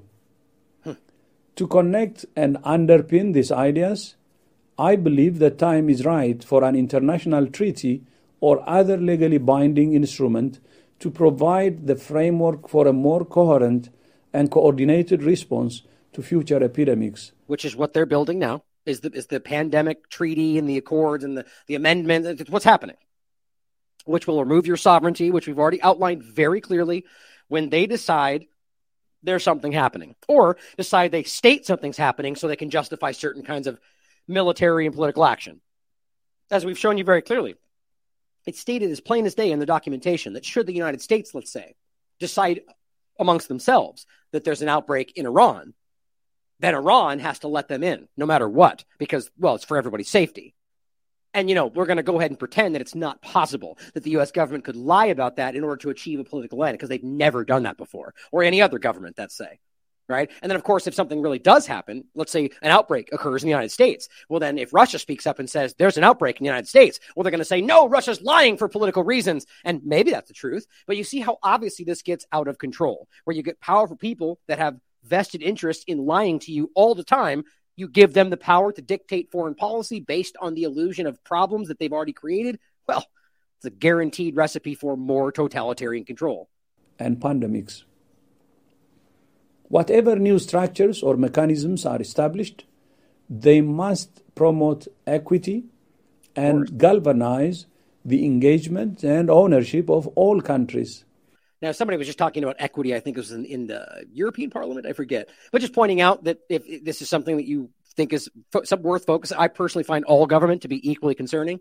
But if you look at what equity actually means and where the definition of the terms come from, that it's basically the same thing as socialism, or like the ideas behind it. Which, again, my point would be that any government, regardless of whether you think it should begin with benefiting more people versus benefiting more free market, or however you want to look at it, governments abuse government and consolidate power over you. It's literally, look at what we're living through right now. Sure. Clearly, democracy's worked out, even though that's not really what this is. It all leads to totalitarian control. Power collects at the top, and they control your lives, period. We have to start seeing that. And the idea that one side thinks one's good, one says the other good, it's the two-party paradigm, division tactics in literally everything we do. They must be multi-sectoral, involving partners from across the One Health spectrum. They must be coherent with the international health regulations. They must be rooted in the constitutional mandate of WHO. And they must be accountable and transparent. Thank you for your engagement in discussing and analyzing the legal tools available for pandemic preparedness. As we prepare for the next one, that, I'd say is will get attention this time. That somebody obviously added that at the end. The point, though, clearly is just that this is the same game. All over again. Jump right into the next one. And the point is, that we must do this and we must do that. Like, why do we pretend that they have any authority over the sovereignty of individual countries? That's not what this is even supposed to be about. But that's very clearly where this is going. As we now have a new, Middle East Indian NATO trying to be set up by the U.S. government under the guise that it's for helping Ukraine, even though it's just NATO's control of another location. It's the same thing. They're increasing this control everywhere you look right now. Always what it's about. Always. Now here is an important one to understand how what they have done is continuing to show itself in undeniable ways that they're just hoping you don't pay attention to. This is from May 23rd, 2023, and it is peer-reviewed. From Curious, I think that's how you say it. Curious, maybe. Bottom line, these findings indicate that something must have happened in spring 2021 that led to a sudden and sustained increase in mortality to this very point, although no such effects on mortality have been observed during the early COVID-19 pandemic. Oops, there you go. So for those that were going to go, it's COVID, it has to be COVID, or it's long COVID. No, it's not. And that's what they very clearly found. Now, they get into all the different discussions. We're probably going to circle back to this one in general because it's an important study, but I just wanted to include this so people can see it, research it. The bottom line is that the obvious correlation with the beginnings of the injections, let's go to here's the study, but here's the picture. This is Ontario, but it's the same anywhere you look for the most part, that you see a very clear correlation with 2021 what's exactly what we're talking about here. Spring of 2021, right? So a couple of months after the beginning of this mass injections, you saw the sudden and sustained increase of mortality that hasn't gone away, that's not COVID-19. I mean, really takes a special willful ignorance to not be able to go, it's very clear what this most likely is.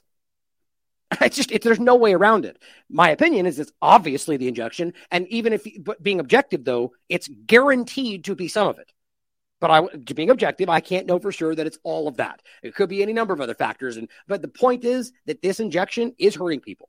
All the peer-reviewed science makes that clear. All the evidence about when it started, and now we even have more peer-reviewed science coming out and saying, well, yes, it's not COVID. The excess mortality, which, by the way, even they are forced to admit. Then they do some weird kind of piecemeal, like, well, it's because of the lack of cancer testing, and then the children didn't get their other injections, and none of which you can prove. Those are all subjective, hypothetical points that you think when you bunch together, suddenly it makes sense. Funny how when I tried to bunch together all of the very, very, very, very low risk side effects in a big pile, you said that doesn't make sense, even though that's exactly what you're doing right there. But, it's all double standards and hypocrisy. But here's Dr. Eli David just kind of quickly summing it up, saying that this is the study analyzes both of these and says months with higher numbers of vaccinations also just happen to have higher excess deaths. What do you know? A similar pattern was observed with stillbirths. Now, this has continued to happen. Now, I'm not saying I know for sure what this is. Oh, wait a second, make sure.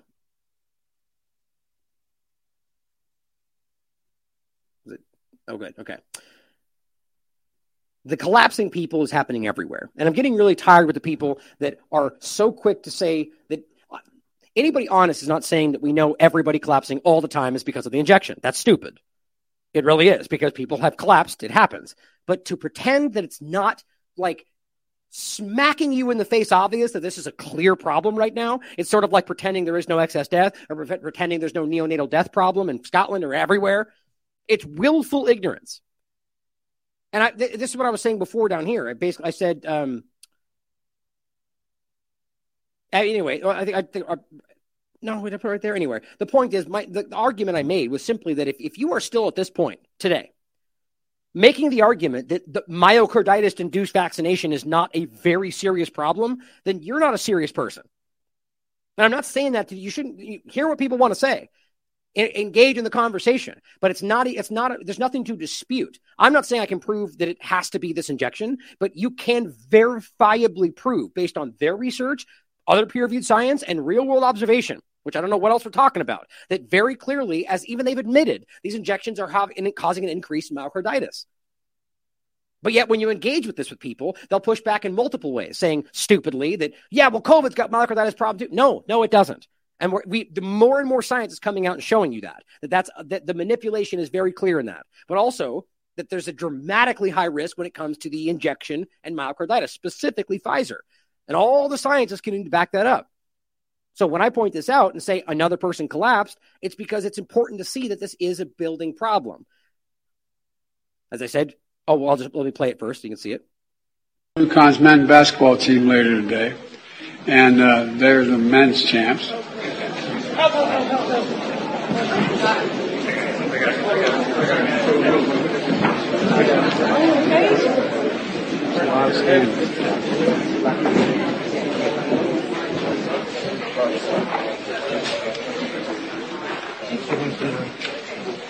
Folks, it's okay. Forget. Oh, yeah. What do you do now? He's not good on his feet, apparently. Not good on the fly. I mean, Biden, actually. But as I say, here's what I said. I'm not saying we know for sure what caused this. Merely that it's undeniable that there's a highly statistically significant increase in occurrence of people collapsing just like that that's not associated with COVID-19.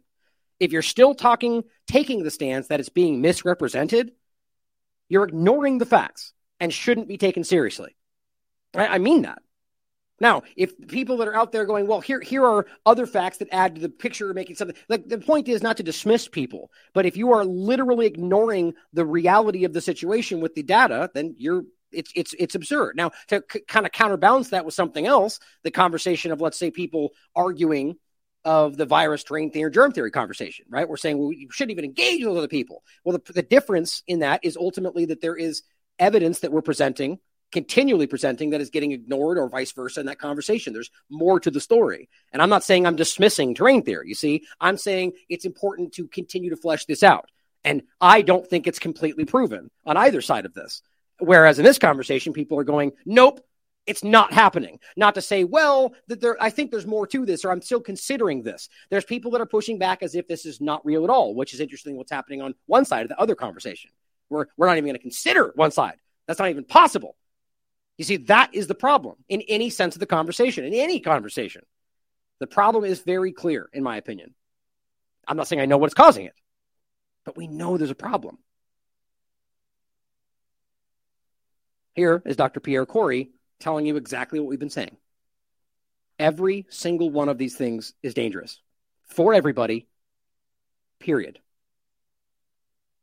Completely estranged from my profession and in some ways even society. It's literally a society that's been corrupted by forces and nobody realizes. We sit in these little bubbles, we read our New York Times, and we think everything's going as according to plan.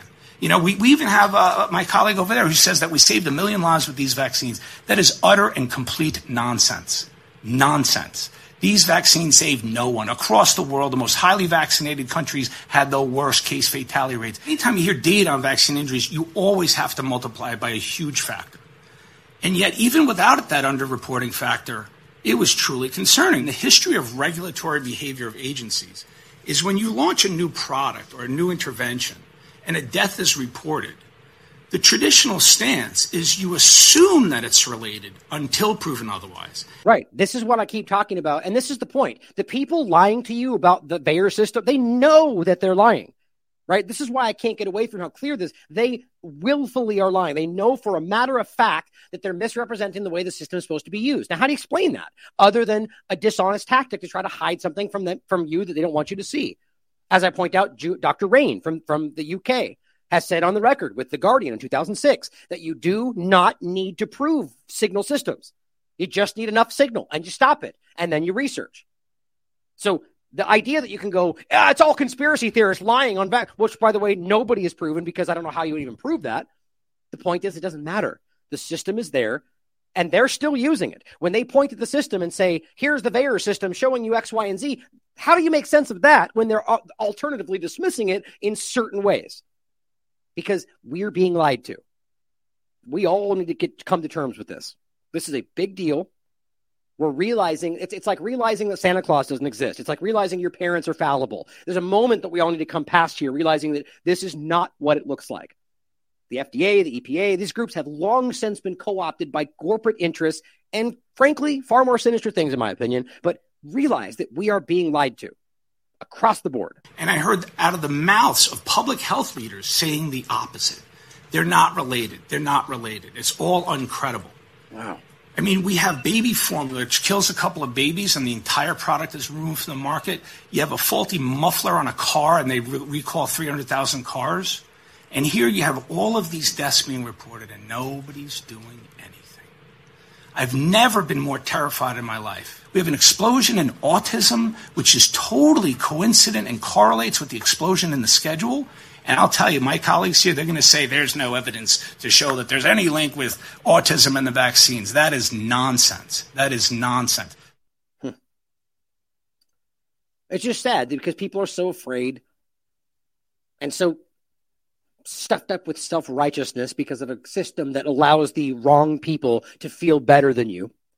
As I've said before, even during this, right, where they fired everyone with integrity, and what you were left with was people that were too dumb to know they were wrong or people that didn't care. That's every field you look at right now. The problem is that is obvious. Now, even if you don't want to get into the autism discussion, which, by the way, Scott just put up a recent post on our Substack, which you should check out. There's more coming that way in regard to this overlap, just going into the details, the data you can read for yourself. But the real point for Pierre Corey's thing, just ultimately the idea of this Vader system, right? I mean, how in the world are you going to have these people step in, as he just pointed at, and say it's unrelated? Well, explain for me how they know that. Because the whole argument is it's unverified, which means, and we have proven repeatedly, and the CDC was even forced to admit that they didn't verify all of these. So their argument was, we don't know, therefore we shouldn't consider them dangerous. Okay, even though that's an absurd stance to take while you're forcing it on children, explain for me how these other trumped up doctors are stepping in going, we know they're unrelated, when they literally just said, we don't know because it's unverified. This is my point. So those doctors are either really bad at their jobs because they think they're correct by just following along, or they're liars, which is even more concerning. Same argument goes for the government and the same institutions we're talking about. Now, to bring this into the very dangerous vehicle, whatever this is, whether you think it's an illusion, whether you think it's an injection, whether you think it's a bioweapon, whether, whatever your perception is. Here's what we have, the narrative and the way this went forward. So you just heard David Martin talking about the time frame and what it really was meant to be. Well, let's go into some of the points over the nanotechnology, Lieber-Langer overlap that I think very much explains more about where this is going and where it was. This is an article from 2022 talking about the earlier days with Robert Langer. Don't forget, he's the co-founder of Moderna, a name of a company that has literally done nothing except this current iteration of mRNA platform work. Their entire company was built on the idea that was failing up until COVID-19 and kept getting turned down with every patent. Everything was not going to work. No one bought it. Everyone thought it was ridiculous until COVID-19 happened. And now we're still seeing that it's really not even working, but they're still pushing it anyway. The point is the name stood for mod RNA. That's what the name comes from, even though they're seemingly desperately trying to hide that that's what they're using, not mRNA, mod RNA. N1 methyl pseudouridine modified RNA. That's what it is. It's not natural, which is what they really want you to think. This is genetically altered with other lipid nanoparticles and everything else. And each part of this is concerning. Now, what I want to show you, well, they asked him, did you think Moderna would be successful when you established it in 2010? The platform, mRNA-based medicines delivered to the body via nanoparticles, had revolutionary potential. I'll say this is an important thing to hear. Before COVID-19, before 2010, he built this company as one of the people around his foundational work. A platform that was about mRNA-based medicines delivered via nanoparticles. Now, why are we led to believe? And don't forget, in 2011, the very next year, was when Charles Lieber successfully created the virus-sized transistor, February 2011, which was using the lipid nanoparticle success to make it work. Coated a hairpin nanowire with fatty lipid layer in order to make it pulled easily into the cell membrane without hurting it. Because before that, they were hurting cells. A process related to one's cells to engulf viruses and bacteria. When a man-made structure is as small as a virus or bacteria, like the ones they made in 2011, it behaves just like biological structures. So as I've often pointed out, why don't we ask whether this is literally what COVID-19 is? Because that's what we're talking about. A virus-sized transistor, nanotechnology, that is the size of a virus in 2011, that can literally enter the cells of your body and, it acts just like a virus. And you read it. They successfully did this. They say, no, it does. It sounds like science fiction, right? But we did it. Blurring the digital and living systems like Klaus Schwab's talking about. I mean, all these overlaps. The point is, he's talking about this platform, despite them arguing like this is some new innovation from 2020 forward. As I've continued to show you, Robert Langer, Charles Lieber, and all of this work is clearly connected to everything these injections are, not just the kind of same research, as I'm going to get into the actual lawsuits carrying out right now that prove this to another degree. But it had revolutionary potential, he said, because of my work on the drug delivery of large molecules. I thought we could do it, even if others doubted. I remember telling my wife that I thought Moderna would be the most successful biotech company in history, as it had been failing over and over and over for what, a decade or more? Ask yourself how that even makes sense. That not only would they not lose money, but they would keep getting more investment up until COVID just magically happened. Of course, the COVID vaccine accelerated the company's success. Of course. A platform technology using mRNA that we barely even talk about even now, like prior to 2020. People, what's mRNA? So he's making mRNA-based medicines delivered via nanoparticles in 2010 or even before that. Robert Langer, a pioneer in delivering mRNA into the body, failed repeatedly, but kept going. They said I should give up, but I don't like to give up. So why would somebody keep investing in that? Year after year after year, coming from the government. So that's why. Well, here's the 2022 article, which I've already shown you. MIT timed drug release tech opens door to self-boosting vaccine. So my question is, first is to realize this is where it's going. It's the same work. And realize the payload, whether in the injection you're taking now or in the new, cystic fibrosis gene editing version that's using the same technology that's coming out like something new right now, all of them can deliver a payload of anything.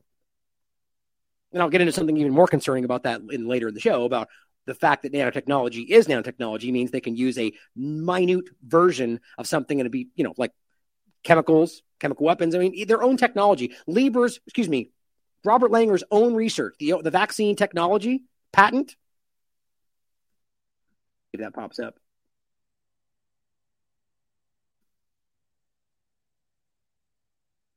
This one? I think it's this one. Come on. Yes, perfect. Yeah, see Robert Langer right there. Robert Langer. And the point is, in this patent itself, it goes over the idea of the bottom line. It can be anything it wants. The payload could be a chemical. It could be a biological agent. It says this right in the patent.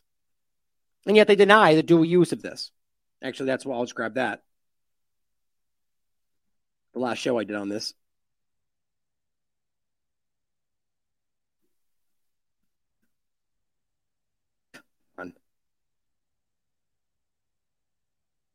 Why is that not popping up? This is so stupid. I hate technology. In any case, here it is. It slowly loads the back end, and I'll load it for you right here. There we go. All right. Self-boosting vaccines. From childhood immunizations to COVID-19, multiple staggered vaccine doses are key to providing full protection. Well, that's not really what we've always talked about, is it? The idea that we need 3 doses and then more next year, that's not really what we've ever been told, but that's how they're framing it now. But can the doses be delivered all at once and lie dormant until the right time? Like, this is very concerning for those of us that realize that the whole idea of informed consent becomes a problem for them and has always been a concern. Self-spreading vaccines, we can circumvent informed consent. They praise that. So this is the idea that the technology that you're currently using, if you were dumb enough to take these injections, is that this could right now be a lying dormant release kind of concept. That's what the technology is. The question at the heart of the new research from MIT. They describe analysis of a release mechanism from biodegradable core shell microparticles, which, by the way, is what this injection is. The idea of the lipid nanoparticle, it just degrades and it lets out the instructions, the mRNA instructions, mod RNA to be exact. We believe these core shell particles have the potential to create a safe single injection self-boosting vaccine. what this is. Now, here we're going to get into this company. Alnilam. Pfizer, Moderna hit with Alnilam patent lawsuits over COVID-19 vaccines. May 26th. This is from yesterday. Biotech company Alnilam Pharmaceuticals filed new lawsuits on Friday against Pfizer and Moderna, again claiming the company's COVID-19 vaccines infringe its patents. New lawsuits mark the third time that this company has sued both of them for allegedly violating its patents on lipid nanoparticles, which the vaccines use to deliver genetic material into the body. Alnilam is again seeking an unspecified share of royalties from the company's vaccine sales. Pfizer earned $37.8 billion, from their altruistic endeavor? Hardly. Of their sales of their, and here's what's even more insulting, as Reuters says, from their sales of Comirnaty, which was never given, and Spikevax, which was never given. No, they sold the emergency authorized version. They've never given the ones and that's the whole point. But, Moderna made $18 billion. Moderna and Pfizer have denied the allegations in earlier cases, argued by that their patents are invalid. Cambridge, Massachusetts-based Alnilam first used Alnilam. I got to keep saying it right. Alnilam first sued Moderna and Pfizer in March. It filed another pair of complaints last July over additional lipid nanoparticle patents, which were later consolidated in its earlier lawsuits. The lawsuits filed Friday include 4 new infringement claims against Pfizer and 3 against Moderna. Remember, Moderna, the co-founder of Moderna, is Robert Langer, who is involved with the creation of this very same technology. Maybe asking how that even makes sense. We'll get into this. The complaints are part of a wave of patent lawsuits filed by biotech companies over the COVID-19 vaccines, including a case brought by Moderna against Pfizer last year. Alnilam told the Delaware court that it pioneered lipid nanoparticle technology essential to the mRNA-based vaccines more than a decade ago. It also gave Moderna confidential information about the technology in 2014 during discussions about a potential collaboration. Well, that all becomes very, very interesting when you discover that Robert Langer founded Alnilam Pharmaceuticals. Alnilam, right there. Here it is on Alnilam's page. That's Robert S. Langer Jr. That's his full name. Okay, so he is the founder of the company that is currently suing his other company.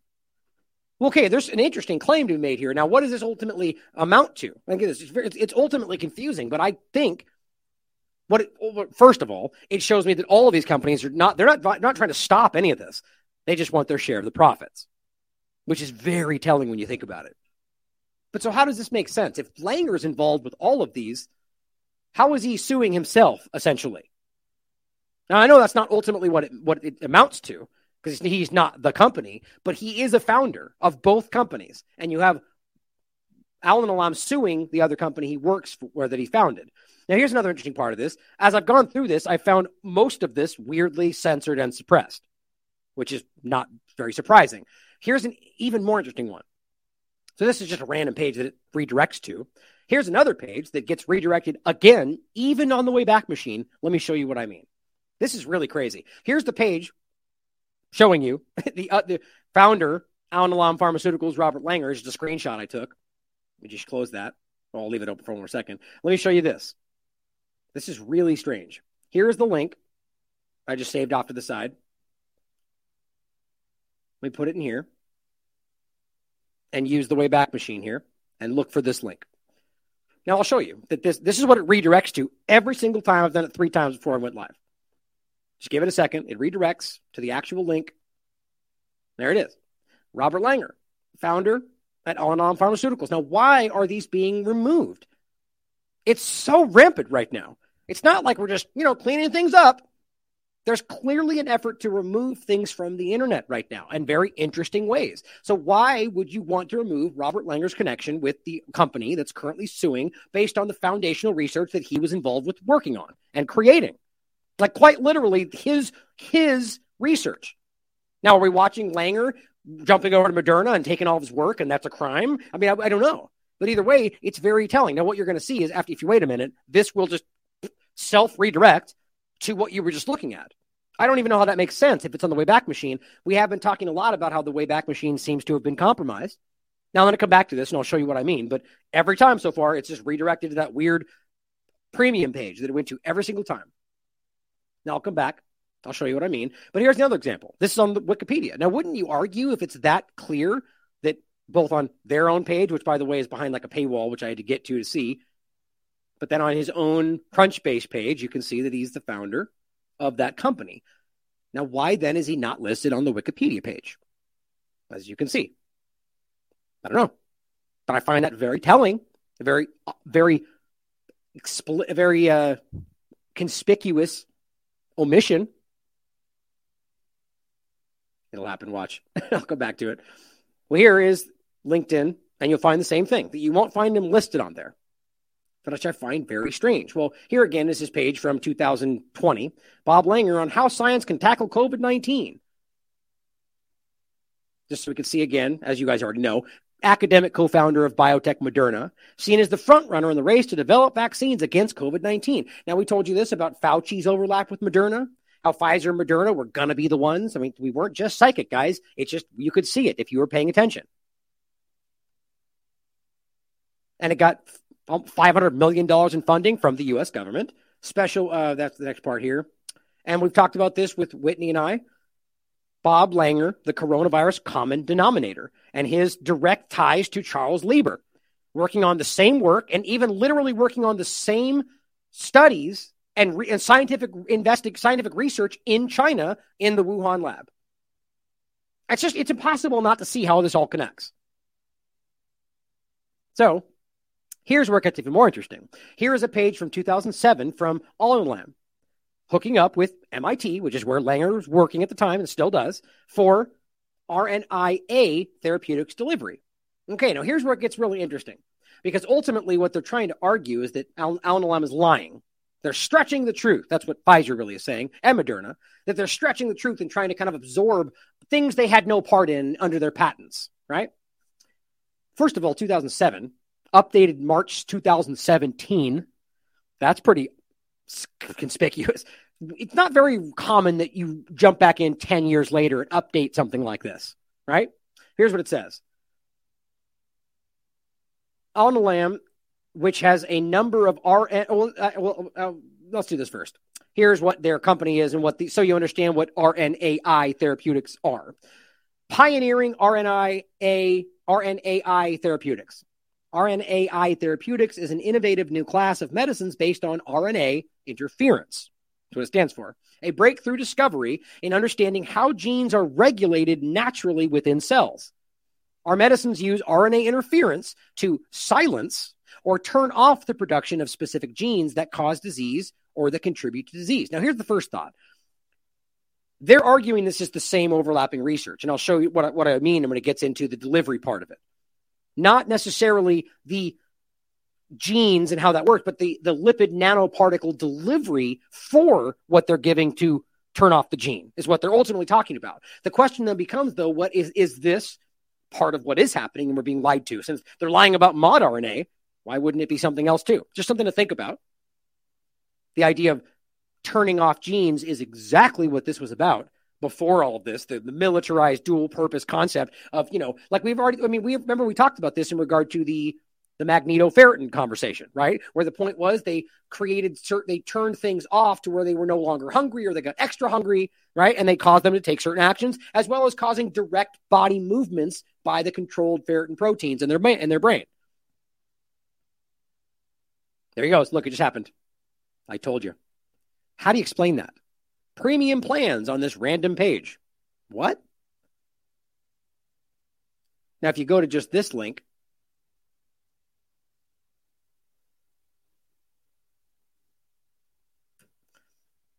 it redirects you to this.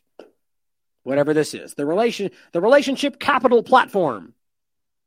Has nothing to do with this as far as I can tell. So how do you make sense of that? It redirects on the Wayback Machine, and you saw what it was. It's right here. This is just the screenshot. Robert Langer, founder. Very weird. I mean, there's something very strange going on. I think we all feel that, right? It's very, very controlled and manipulative. Okay, so back to this point, you can see this. This is, by the way, guys, this is the same technology. It really is. Now it says, Alnilam, which has a number of those RNA therapeutics in development, including a lead program, ALN, it's the name for it, in phase 1 clinical trials for the treatment of RSV infection. Well, look at that. Will provide research funding for around 10 postdoctoral researchers annually over the 5-year term in a program led by MIT's Robert Langer and Daniel Anderson. Okay, so here's the beginning of it where they're saying, we're giving out money for Robert Langer to continue his research, which is what this is, in regard to this, the same kind of nanoparticle delivery system. No financial details were disclosed. In return, Alnilam will have an exclusive option to license for worldwide commercialization any, this is where they're disputing, RNAi technology that results from the collaboration. It says, this builds on pre-existing licensing agreements with MIT, under which Alnilam, separate from what they just said, has exclusive development and commercialization rights to a lipoid-based delivery technology for RNAi therapeutics originating from the Langer laboratory. I mean, that's not hard to understand, right? And it is posted on their, but this is what they're stating, but this is the case. As far as my research has shown, that's the breaking down the dispute. They're taking dispute with the lipid-based delivery part, not the RNAi part, but rather the delivery system for it. The U.S. company said the new agreement was very broad and not tied to one particular form of delivery. Okay, so there you go. So even when they start going, well, we're using PEG, we're using a polymer, which is really what you would argue. It's not just a lipid nanoparticle. It's a polymer lipid nanoparticle because it has polyethylene glycol to help it. So the point is, well, that still doesn't apply because it's broad. And that's one thing they're saying on the other side is that it's too broad and that's how they're cheating. But it really begins to seem like they're trying to box it out for some reason. The collaboration will investigate and evaluate all types of delivery, both systemic and direct, lipid and other. Pretty clear as far as I'm concerned. Oh, and this was just, you can see there, it is them, by the way, just in case you were doubting that. So here is an article from 2023. Moderna hits back at Alnilam's baseless patent infringement claim. So Robert Langer's company hits back at Robert Langer's other company for saying they have baseless claims on his work that they helped develop with him. This is pretty ridiculous, right? Now it says, in a pair of countersuits, Moderna claims Alnilam, quote, baselessly seeks to profit from Moderna's inventions. Now, just being as a founder of Alnilam doesn't mean that Robert Langer has any immediate investment in that. It clearly has investment in Moderna. Clearly, Moderna seems to be the front runner in where this goes. So it's certainly possible that Langer's just siding with this. Baselessly seeks to profit. It seems like they have a claim here. But it says Alnilam later claimed violations on another patent that it received in July. So what's interesting to me is if they're literally going through the patent process and getting more patents, legally speaking, and then they're disputing those, it's like, what do you mean disputing them? They went through the patent process and the patent institution, what would you call it? The patent structure institution? The group, the people that give patents out, they said, well, yep, here is your patent for that. Another one in July. And they dispute that? Like something, it seems to me like, excuse me, like Moderna and Pfizer are desperate to keep this group out of claiming something. I think there's a reason for this. My main point here, this inner working of it is interesting to me, but ultimately that it shows that there is clear dispute over the foundation for this. And I think when you dive into all of it, they're fighting for money. They're fighting for scraps over, I want my cut of the share after killing everybody. That's what they're fighting for. But really, I think what they don't want this to be done for is because when you dig in, you begin to find out that this was really piecemeal. And it was really about, as we can see, a military operation that was grasping at everything they could use. Does the military care about patents? Does the military care about FDA approvals? They don't. That's where this begins to make sense. Alnilam later claimed violations on another patent it had in July. The company did not seek to stop sales of the lucrative mRNA vaccine. Of course not. They just wanted their money from it. They just wanted damages and royalties. That's it. But Moderna isn't having it. Now think about that. Think about a company stepping up right now with what you can see happening. All the peer-reviewed science and the reality of how this is hurting people and going, I want money from that. But Moderna isn't having it. It said, Alnilam played no role in Moderna's significant accomplishments. Well, that's clearly not true. That's coming from the company last week. SpikeVax maker says that it had been pioneering mRNA technologies for a decade before the pandemic. Well, yeah, that's the whole point they're making here, is that they were involved. But it says that work included lipid nanoparticle delivery tech, which is at the center of Alnilam's claims. Okay, so it's interesting. So Moderna is kind of saying, well, you weren't even involved. I guess they don't think that you could see that they clearly were working on similar technology, but it says that work included lipid nanoparticle delivery tech, acting like they had made that. Moderna notes that in contrast to its mission as an mRNA company, Alnilam has, quote, based its entire business model on a different type of RNA called small interfering RNA. Now, this is where it begins to become clear to me that they know they're being dishonest. So we're not talking about that. We're not no one's disputing whether they created mRNA. But you realize how dumb that is, first of all, because what we're talking about is mod RNA, which is really what they admit down here, or right here, actually, because you're not creating, I mean, I guess, the point is mRNA is a natural process, chemical process, what would you call it? mRNA is naturally in the body. Mod RNA is genetically engineered by these companies to make these injections. So what they're acting is that they're disputing somehow that, or they're saying that we have a right on that part of it. They're not. And they're very clear it's about the lipid nanoparticle, or rather just the delivery system in general. And here Moderna steps in and goes, no, they're focused on RNAi. So from people that know what they're talking, even just basic cursory understanding of this, they're like, well, that's kind of deceptive, right? But it says it points out that Alnilam's website touts itself as the leading RNAi therapeutic companies, which again has no bearing on the real point of the conversation. Where does the site mention mRNA? Moderna argues. I mean, same point. I mean, I just don't see how they don't think they are playing on the ignorance of the average people. It says Alnilam sued Pfizer at the same time it originally filed against Moderna, alleging infringements on the same patent. Meanwhile, Arbutus Biopharma, who we heard earlier in the years back, Ryovance Genevant Sciences sued Moderna last February, claiming its vaccine stepped on 6 of their patents. And that broadens out the point.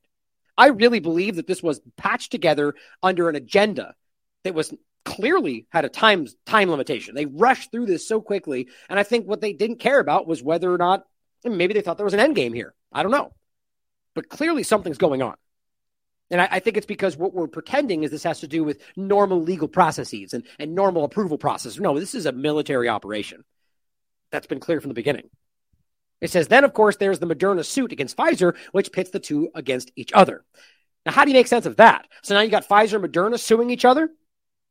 Or rather specifically, Moderna suing Pfizer? Now, think about that for a second. You know why that's happening? The same point. So if you're pretending that Moderna, which is Langer, is suing Pfizer based on the fact that Pfizer used their lipid nanoparticle deliveries, okay, well, isn't it the same point? Same point. This is the crux of the argument, and it's really all about a delivery system for a payload. Well, yes, exactly. The injection part of this is just the middle ground they're at right now. Now, maybe the part of David Martin's discussion is that we're talking about whatever they were building to be that payload, right?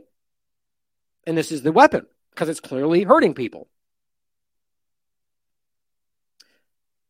This is, I just wanted to read what it says here. This RNAi is a gene silencing technology that inhibits gene expression by targeting and destroying specific mRNA molecules.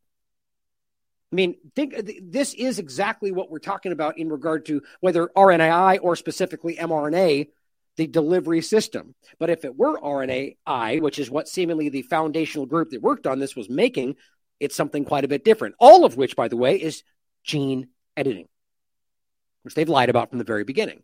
Well, going back to 2022, Pfizer-BioNTech strike back at Moderna with mRNA vaccine patent lawsuit, where it says Pfizer and BioNTech denied each of Moderna's claims, noting that Moderna is stretching its already overbroad and arguably invalid patents and is trying to claim credit for others' work. So now you got Pfizer claiming they're the ones that created this, even though literally Robert Langer is working with Moderna and had previously founded Alnilam, both of which have a better claim to the actual work. But I guess because Pfizer's got connections with Fauci and all sorts of other people, it doesn't matter. patent that is trying to claim credit for their work. The company argues that Moderna, in its original lawsuit, tried to rewrite the well-known story of the COVID-19 pandemic to put itself in the single starring role. Now, it's almost as if they're desperate to hide the fact that that is the case, that there was clearly one person, one body of work that was used as the foundation for what everybody's using right now. That can't be missed, and I don't think they want people to see that. By ignoring the contributions of other players, including scientists at Pfizer and NIH, exactly what I just was talking about.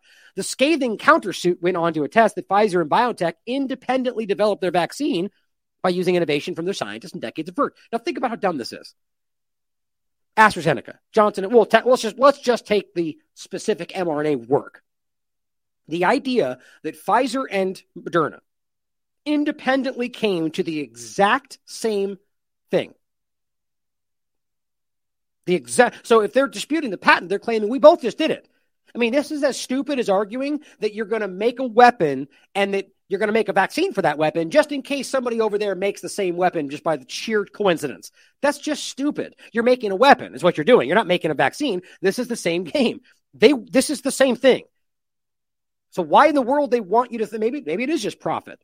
But the point is, it is all stemming back to a military work that was funded by BARDA, through MIT, and all the same stuff. Just like the spike protein and the same work was funded from the military through North Carolina University, through Wuhan Institute of Virology. All of this ties back together.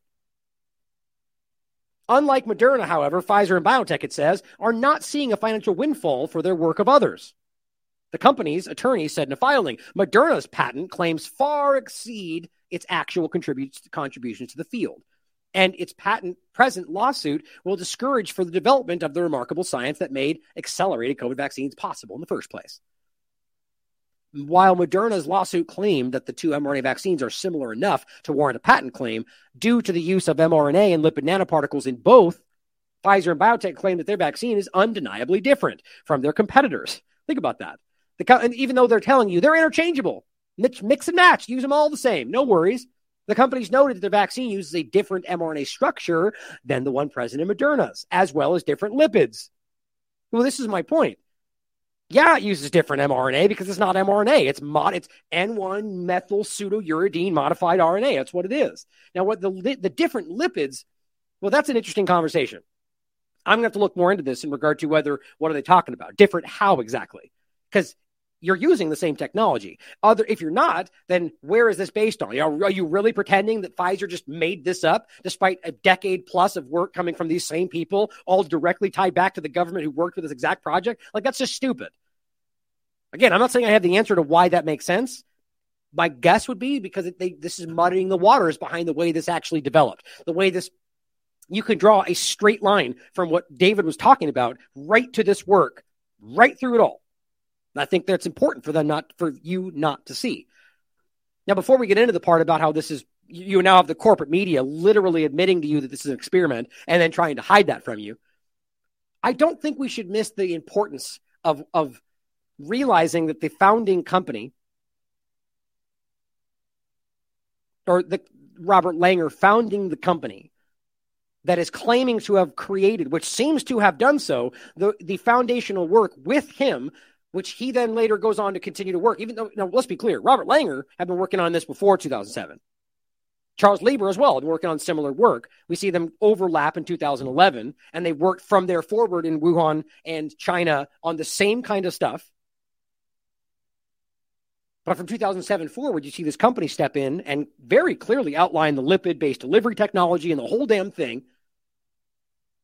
And then he distances himself from that and then sides with Moderna. And now they're all suing each other over the work.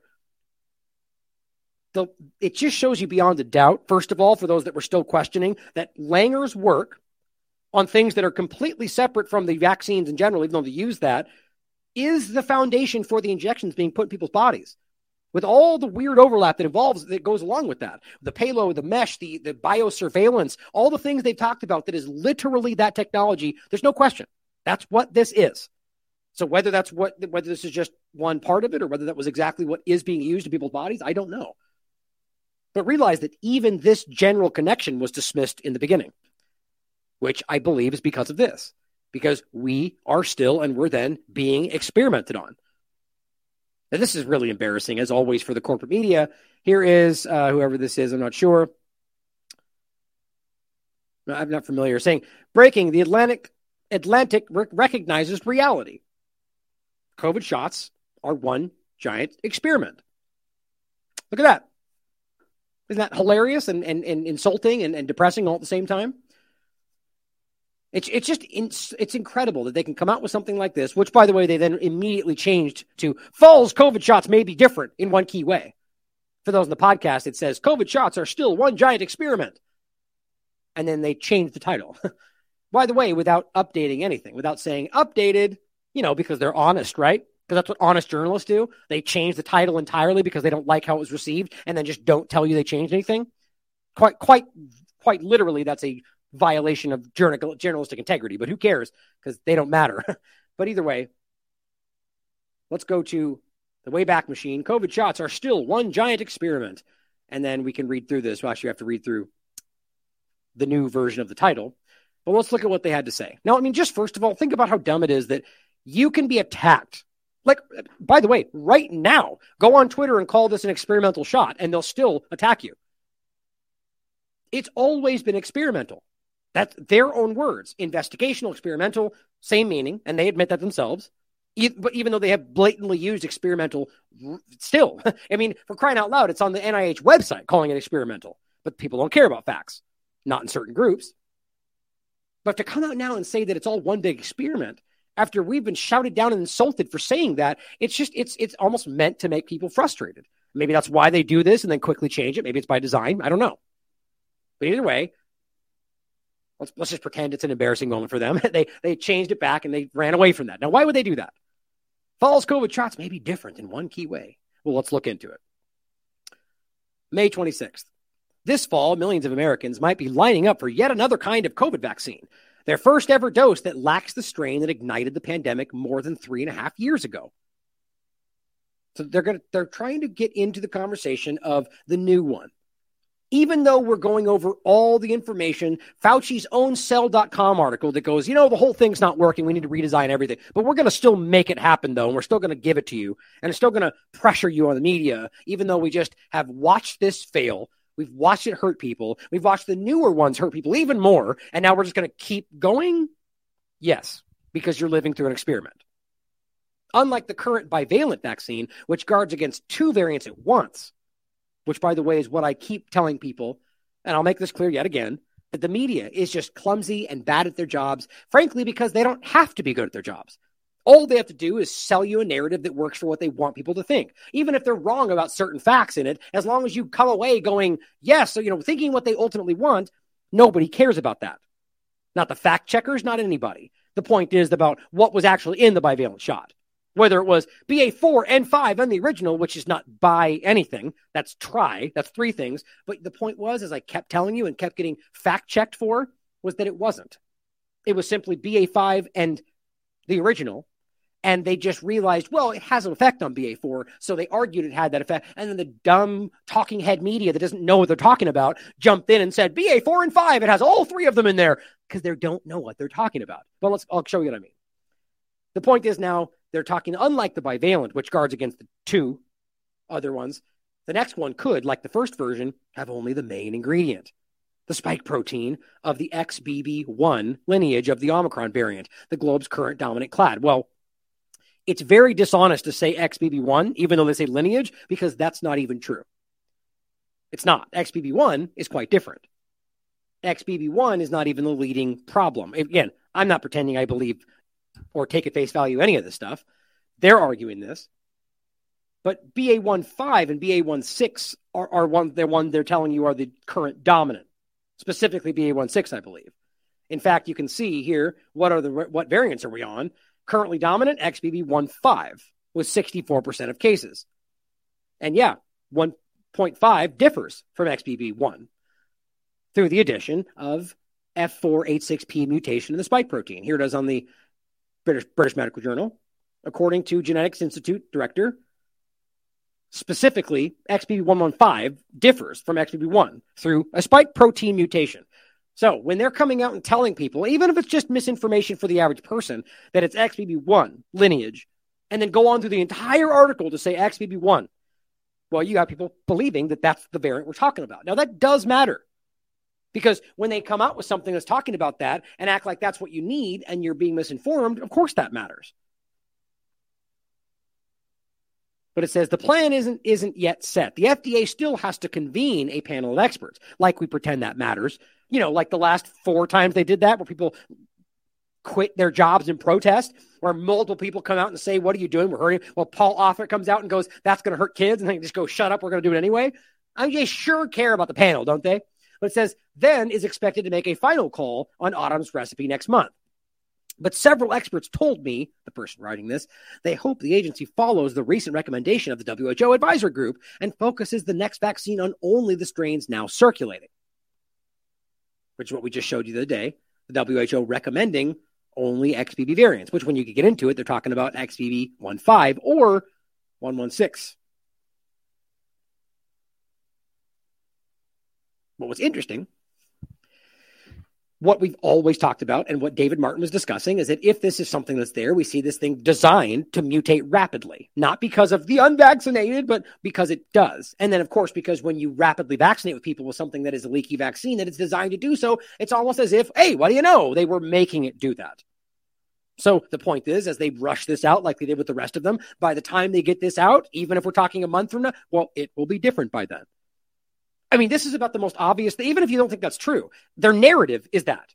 So think how dumb it is to argue they want to make this new thing, even though right now all of technology shows that it's not working, that's hurting people, whether or not you've got a different protein in there, that you're going to put this out and then make people take it again under the guise that it's the right thing, even though a month later they're going to go, oh, looks like the variant was changed right after that. Isn't that what we said after Delta? Yeah, we said that after Delta. They didn't listen. Okay, and then we said it at Omicron. Yeah, we said it at Omicron too. Well, they're going to rush out a bivalent. What did we all say? Well, that's dumb, because by the time it comes out, it'll be different. And what do you know? That's exactly what they're admitting now.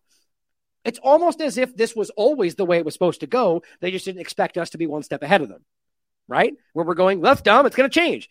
And then it does. And they go, well, it changed. Too late. Now we have to make another one. If we weren't pointing it out ahead of time, well, that would seem like an evolutionary process, wouldn't it? It's not. We're being led by the nose, or rather those that are buying it. The switch in strategy from 2 variants to 1, from original SARS-CoV-2 plus Omicron to XBB.1 alone, would be momentous but wise. Experts told me, reflecting the world's updated understanding of the virus's evolution and the immune system's quirks. Gotta love that. Oh, the immune system's quirks? You mean the way the injections are destroying immune systems and dysregulating them? Yeah, that's not a quirk. That is destruction.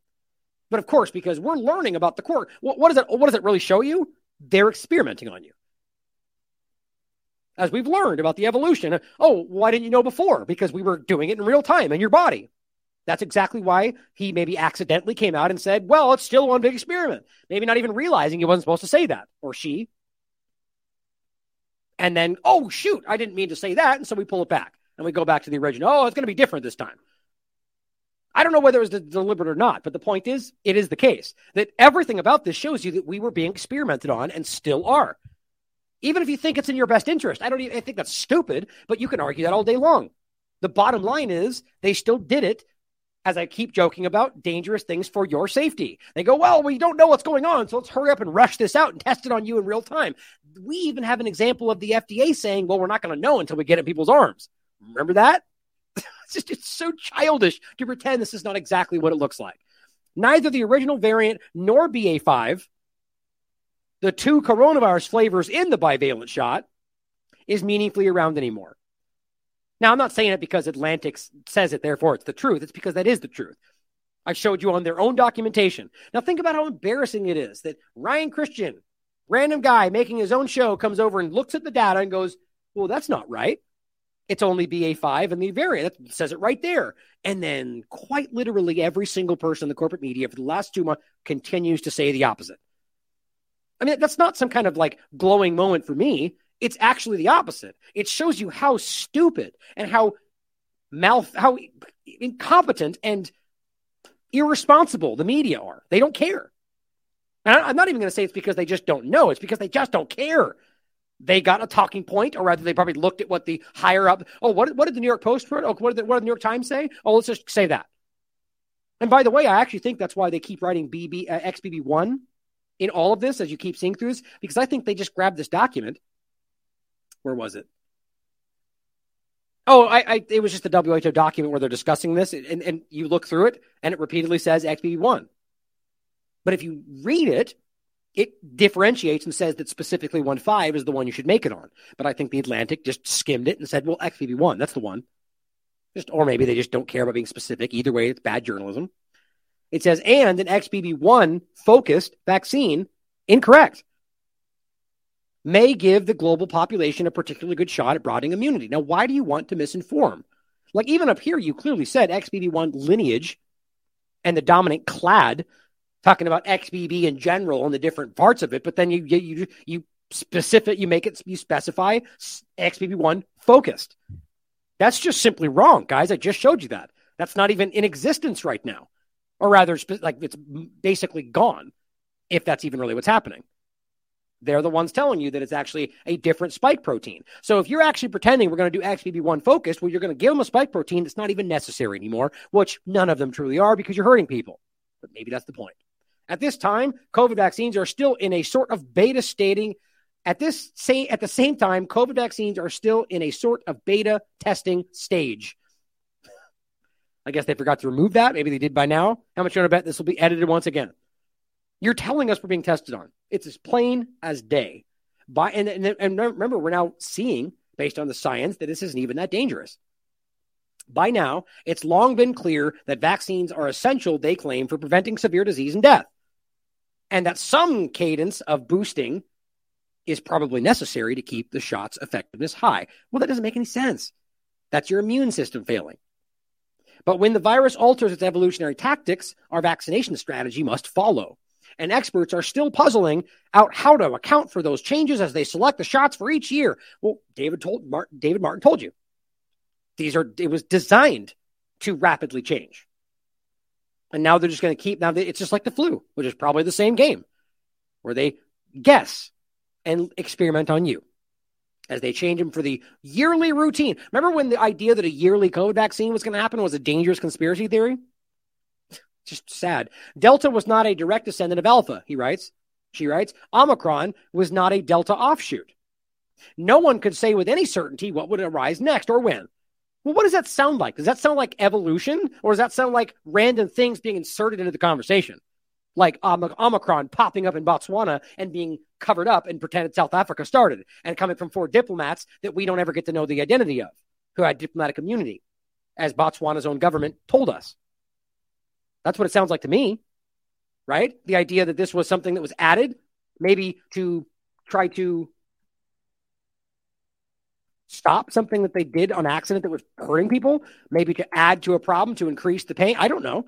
But Botswana remember they said this, November 26th, that Omicron showed up on the 7th of November on 4 foreign nationals on a diplomatic mission. Botswana later spoke up and said, we're not going to tell you who they are. And that's where it got left. That's real. How does that make sense? And then we can realize that they weren't even connected. So how do you even have a lineage here? How do you even argue these things come from one another if you know that the leading one, basically they're arguing that it was some smaller one that mutated, but none of this adds up with the classic understanding of the way this works. Again, that's not to say that necessarily have to believe all that, but this is not adding up with what previously was stated as the common understanding. So I believe that this was something that was inserted into the conversation. It could be a virus-sized transistor. Could be a robot, for all you know, for those dismissing the idea that it even exists. But see, that's the problem. If you dismiss things, you box yourself out of possibilities. But ultimately, as his conversation goes, adding that to the thought process here, if this was something that was inserted into the conversation, why would they do that? Why would they want this to become more mutated, more focused? I don't know. Unless it was something that was an experiment. And this is something to see how this works, about the platform, about how this would evolve. But it says, we didn't understand the trajectory, said the head of the WHO advisory group on the recommendations of vaccines. Great. So is that in retrospect that we didn't know what was going on, or that you're telling us now that we don't know what's going on? But take the vaccines, though, because we know what's going on. And so the experts played it safe. Oh, clearly played it safe for themselves, for trying to reach the maximum numbers of what they claim are efficacy, but not safe in the context of not hurting people. Quite the opposite. They included an Omicron variant in the shot felt essential because of how much the virus had changed. But going all in on Omicron seemed too risky. Some experts worried that the virus would flip back. They said the variant had more similar to Alpha or Delta or something else. So the point is they wanted to include multiple versions of this just in case, because they worried it would flip back. That's the argument. As a compromise, several countries, including the U.S., went with a combination. A compromise? So they wanted to do something else, but they said, well, okay, we'll work together. Does this sound like a scientific endeavor, or it does sound like an experiment? The point is that if you wanted to do what was right for people, then you would focus and do the study. But they're basically they're discussing this and going, well, let's try a little bit of that, a little bit of this. Mix and match. We'll see what happens. That's not me making that up, guys. That's what you're looking at. Then it went with a combination. Half original, half Omicron, in an attempt to reinvigorate the original immunity that they weren't even giving people. And we know what happened. It was even more damaging. The bivalent, net harm, very clear. Already trained on the ancestral version of the virus, people's bodies seem to have gotten a bit myopic. Of course, we've talked about this. There's a lot of different things that are happening, but one of the main things is they were given these injections and they were primed to the original, and then when the other things came along, well, it hurt them even more. Antibody-dependent enhancement, pathogenic priming. We've done a lot of these examples, or even just what was it, vaccine escape, or no, there's another term for that. But in any case, they tried to dig themselves away out of the hole, essentially. The outcome was never thought to be damaging. So the inherent point there is that it was, though. But Ahmed told her that in retrospect, he thinks an Omicron only boost might have further revved that already powerful effect. I mean, so the idea being that we should have done it that way then. Okay, so in retrospect, if you look back and go, yeah, that was the right choice. So that means you guessed. That means you took a shot and you experimented and then forced it on people. Going full bore on XBB1, which is stupid because Atlantic was wrong, now could keep the world from falling into that same trap twice. XBB1's spike protein, which is very different than the one that's actually circulating right now, also would not be diluted from an older variant. A concern Ahmed has with the current bivalent shot. When researchers added Omicron to the vaccine recipes, well, they didn't double the total amount of spike because that would be dangerous. They subbed it out half and half because that makes sense, right? So you're giving them half the amount, even though the whole point was like, were there trials for that? No, there weren't. They just did this and gave it a shot. This is the key. They had 8 mice. That's it. I mean, how do you not see this as an experiment on your body? That left vaccine recipients with just half Omicron mRNA that they might have gotten had the shot been monovalent. In a bivalent vaccine, in particular, the immune response could end up biased toward non-Omicron ingredients, exacerbating the tendencies of already immunized people to focus their energy on the ancestral strain. My God, they have broken people. You know what? Where none of this would have happened at all? Had people just engaged with the below flu level risk and had natural immunity, which, by the way, it turns out the vast majority of people already had before this ever started, and they just didn't tell anybody that, according to 2 different peer-reviewed studies. But I guess it doesn't matter today. If people take it, still a big if. That's the point, though, because people don't want to take it. I wonder why. I'll just give you this one since I brought it up. Majority of uninfected adults had pre-existing antibody activity before this started. And hospitalizations remain low among those up to date on their shots. A once-a-year total strain switch out might be the choice. Oh, you mean like the classic vaccination push they do every year at the flu, which is what we all said was likely going to come, but in a universal style, and we were all called conspiracy theorists? Yeah, like everything else. Dropping the ancestral strain from the vaccine isn't without risk. The virus could still produce a variant. Well, you know what? Before I keep going forward, this is an important one to add, seeing as how what they're doing now is removing the ancestral strain. That's what they're talking about, right?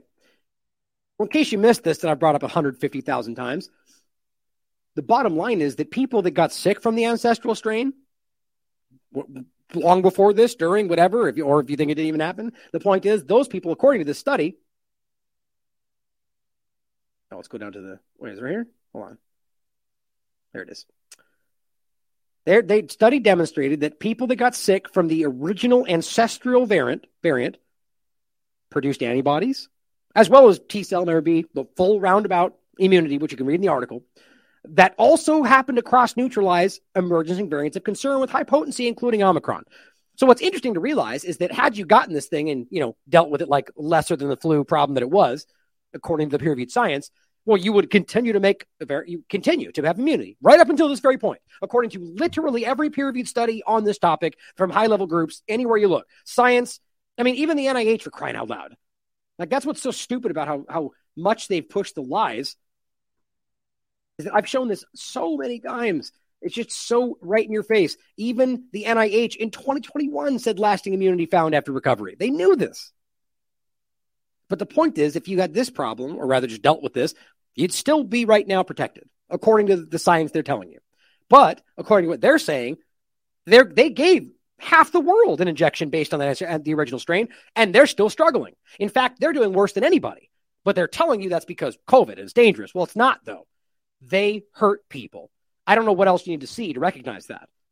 The injection is the problem. But it's saying for half a year now, Omicron has endured. And it is now the longest tenure of a single Greek letter variant since the pandemic start. Well, you know what's interesting about that? We saw the explosion of variants at the peak of the injections being given. And weird, by the way, they still claim it's mutating, but the point is it dramatically diminished the mutations when we saw the injections dramatically diminish. It's a weird coincidence, though, right? Even the subvariants within the Omicron family seem to be spouting off each other more predictably. Blah, blah, blah, blah. It may be a sign that humans and the virus have reached a détente now that the population is blanketed in relatively stable layer of immunity. Like, what? Just magically create the version we want to tell. Like, that's so stupid. So, first of all, you're literally telling us that people are still getting sick and this thing's not working. We're seeing an excess mortality, but a stable layer of immunity. They are just recreating what they want people to think. So many people have blanketed protection against those and other past variants that they'd probably still be well buffered against COVID's worst outcomes. But meanwhile, we're ignoring the excess death. We're ignoring all the vaccine side effects. We're ignoring everything because we don't know what's going on. So we'll pretend like it's not happening. That seems smart. That reassurance doesn't hold, though, for people who still need primary series shots. They're literally still arguing that you're in more danger if you haven't gotten that original shot. An XBB1 boost might be a great option for people with pre-existing immunity. Same point. I'm just so frustrated by how this is dangerous. Like, if you want to talk about dangerous misinformation, this is what it looks like. And of course, they have a right to say it. That's free speech. But these are the people that are misinforming. But a bivalent that can offer more breadth might still be the more risk-adverse choice. So guess what? They still don't know. But guess. And tell us that we have to go to school. And we still don't know for sure. Regulators in the U.S. have already announced that COVID vaccines will probably be offered in each year in the fall than annual flu shots are. That dangerous conspiracy theory that came to pass like the rest of them did. Flu shots could be a useful template in another way. Until 2012, the vaccines were trivalent, containing ingredients that would immunize people against 3 separate strains at once. Now, is that what you thought? Which, by the way, means that you are giving genetic material for 3 different things at once. You don't think that's going to have an effect on your body? How about the one with the bivalent giving you multiple versions of the spike protein? Yeah, that's why it's hurting people more in one of the ways. But it says, including all of the U.S.'s right now, all of them are quadrivalent right now. You know what that's called? They're guessing. So at a time when they go, well, we know what the next strain is going to be, they make that the strain. They were either pretending they knew, didn't care, or they did. Now, we're going to pretend like it makes more sense to do 4 at the same time. Well, that's just because I think they want to try. I think we are watching experimentation happen. I don't even know what's going on with those shots anymore, like as if we ever did. Our shots ingredients are still selected months ahead when the injections actually reach us, leaving immune systems lagging behind a virus that has, in the interim, sprinted ahead. Oh, so you're describing what it has always been doing? So you're literally going, we've never succeeded because that's always been the case. Funny how when they want to justify the next step, they sell you on the failure before. Sort of like how they're, Fauci, if we just got to disrupt it and just do it without your knowledge. Well, that's what's happening. But the point is, they always guess. And they're usually wrong, as we've seen throughout history. Is that experimentation? Is he profiteering? I don't know. But you know why they're saying this now? Well, because we need to fix that problem now. Well, guess what? We have a solution, guys. A platform. Problem, reaction, solution. Until the world has something more universal, maybe they just act. What a coincidence. It's not like they're quietly suggesting exactly what you think they're suggesting. Our vaccination strategies will have to be reactive, scrambling to play catch up with those pathogens. Right.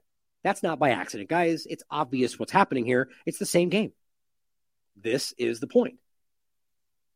They're working on universal flu vaccines, mRNA, platform-based. They're working on universal pan-coronavirus injections. They're working on ferritin spike protein pan-coronavirus injections. And they're working on quadrivalent multiple injection for flu, COVID, RSV, and hepatitis, I think. I'm not making this up. We've talked about it on the show. Do we know how that's going to work out? Do they care? It's incredible.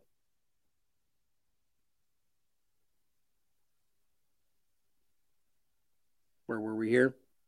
So, as we can see, first of all, or last of all, second of all, whatever, the point is this article is clearly pushing XBB1, even though that's obviously not even what's happening. So I think that's just absurd, but they're clearly showing you that this was an experiment. Now, why would they even allow this to go out? I think there's a reason they kind of want this to, I think this wasn't by accident, if I have to really put a guess on it. Oops, we accidentally put out an article that was checked by all the editor team. No, there's a reason. This is sort of letting the cat out of the bag. Yeah, we're experimenting. And oops, you caught us. We rolled it back. I just find it really hard to believe that would be an accident, especially when the entire article is literally writing that this is all a big experiment. You can guess for yourself why that might be the case. But clearly, we are living through an experiment. And probably always have been, guys. And one more example of that. Make sure I got all this stuff at the end here. One more example is this last part we're going to get into. So going back to the starting point, David Martin, all of this stuff, asking not nanobots necessarily, just nanotechnology, which does include just nanoparticles, lipid nanoparticles. Can nanotechnology be used as a weapon? Patrick O'Connell wrote this. This is March 22nd, 2022. I think the obvious answer is yes. There's no question. But here's a couple of things he put out in the beginning. Nanotechnology opens up the possibility of producing many nuclear bomb components that are so small that they are difficult to detect. Nanotechnology can be used to create powerful, inexpensive chemicals that work even in very small quantities. The main applications of current nanotechnology in chemical weapons will come from research into nano-improved drug delivery systems. Let me say that again. The main applications of current nanotechnology in chemical weapons will come from research into nano-improved drug delivery systems. That is what we're talking about. Using nano-sized chemicals that are more easily absorbed by the body could mean that it would be possible to use less potent chemicals. This means that the knowledge of nanotechnology developed by the pharmaceutical chemical industry to create more efficient products can therefore be used to create nanotechnology-based weapons that are easier to create, more deadly, more insidious than conventional chemicals. But let's let them sprint in this direction for your safety. As of right now, the U.S. military is already using nanoweapons like such as nanotechnology-based lasers, toxic nanoparticles, nanoparticle catalysts, and nanoelectrics. These nanoweapons provide the United States with significant capabilities in asymmetric warfare. The kind of warfare that they can act like somebody else. It was Iran. They did it. False flag by Russia when really they're the ones carrying this stuff out, which is something that they're very capable of. I really believe this is the larger part of what this is all about. Now, just to finish with one point and one aspect of how this new technocratic future is going to obviously be used to control your life, despite them literally telling you that. This is an interesting article from the Daily Star. Apple AirPods, terrifying new security feature, scans the inside of your skull with AI. This is from 2022. Now, I saw a topic about this going around. I wanted to find out if this was actually true. And apparently they dispute it by saying, well, the patent has nothing to do with your brain. It's about biometrics to find out, your ear size and all this stuff, which is just a really weak argument because you can clearly tell that it does have the potential to grow into exactly what this is going to be used for. Here's another article from this platform, just updates on specific Mac-focused stuff. Apple granted patent for interchangeable universal AirPods with biometrics and improved fit. So there's just the not what they would call conspiratorial view that they do have, but that they did it to be able to check and gauge your body, universal, so you could have either side on either side with biometrics. Now here is the actual patent. In the future, AirPods will require user authentication with touch or face ID and other unique biometric measures to fully operate. Now, this is just this patently Apple focus on Apple patents in general, but you can look at this for yourself. This is about exactly what you think. It's capable, as it says right here. Well, this is how conventional systems are generally lacking with respect to user identification, using headphones in particular. Traditional systems are not well equipped to determine whether users wearing a respective set of headphones is an authorized user, right? So you can see this gets into more than just being able to tell. It can sense who you are, the biometrics, and it can authorize. So obviously from there, it can do far more, which, yes, then seems to be likely that it can scan and whatever else. That's what we're talking about. And so here is where this connects. You've seen this. We're going to play it again to finish today. The alarming reality of where the World Economic Forum and everybody's telling you. And I mean, here's the crazy part. You've seen this already. They're telling you this is your future, quite literally using earbuds to scan your brain. By the way, which is actually what's already happening. And that's what she tells you in this video. It's going to make you see the future and understand a wonderful future where we can use brainwaves to fight crime, be more productive, and find love. Let's roll. Sensing your joy, your playlist shifts to your favorite song, sending chills up your spine as the music begins to play. You glance at the program running in the background on your computer screen and notice a now familiar sight that appears whenever you're overloaded with pleasure. Your theta brainwave activity decreasing in the temporal regions of your brain. You mentally move the cursor to the left and scroll through your brain data over the past few hours. You can see your stress levels rising as the deadline to finish your memo approached, causing a peak in your beta brainwave activity right before an alert popped up, telling you to take a brain break. Your mind starts to wander to the new colleague on your team, whom you know you shouldn't be daydreaming about, given the policy against intra-office romance. But you can't help fantasizing just a little. But then you start to worry that your boss will notice your amorous feelings when she checks your brain activity and shift your attention back to the present. You breathe a sigh of relief when the email she sends you later that day congratulates you on your brain metrics from the past quarter, which have earned you another performance bonus. When you arrive at work the next day, a somber cloud has fallen over the office. Along with emails, text messages, and GPS location data, the government has subpoenaed employees' brainwave data from the past year. They have compelling evidence that one of your coworkers has committed massive wire fraud. Now, they're looking for his co-conspirators. You discover they are looking for synchronized brain activity between your coworker and the people he has been working with.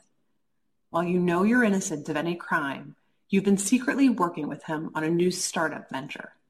Shaking, you remove your earbuds. What do you think? Is it a future you're ready for? You may be surprised to learn that it's a future that has already arrived. Surprised to learn that it's a future that has already arrived. Everything in that video that you just saw is based on technology that is already here today. Artificial intelligence has enabled advances in decoding brain activity in ways that we never before thought possible. After all, what you think, what you feel, it's all just data. Data that in large patterns can be decoded using artificial intelligence. We're not talking about implanted devices of the future.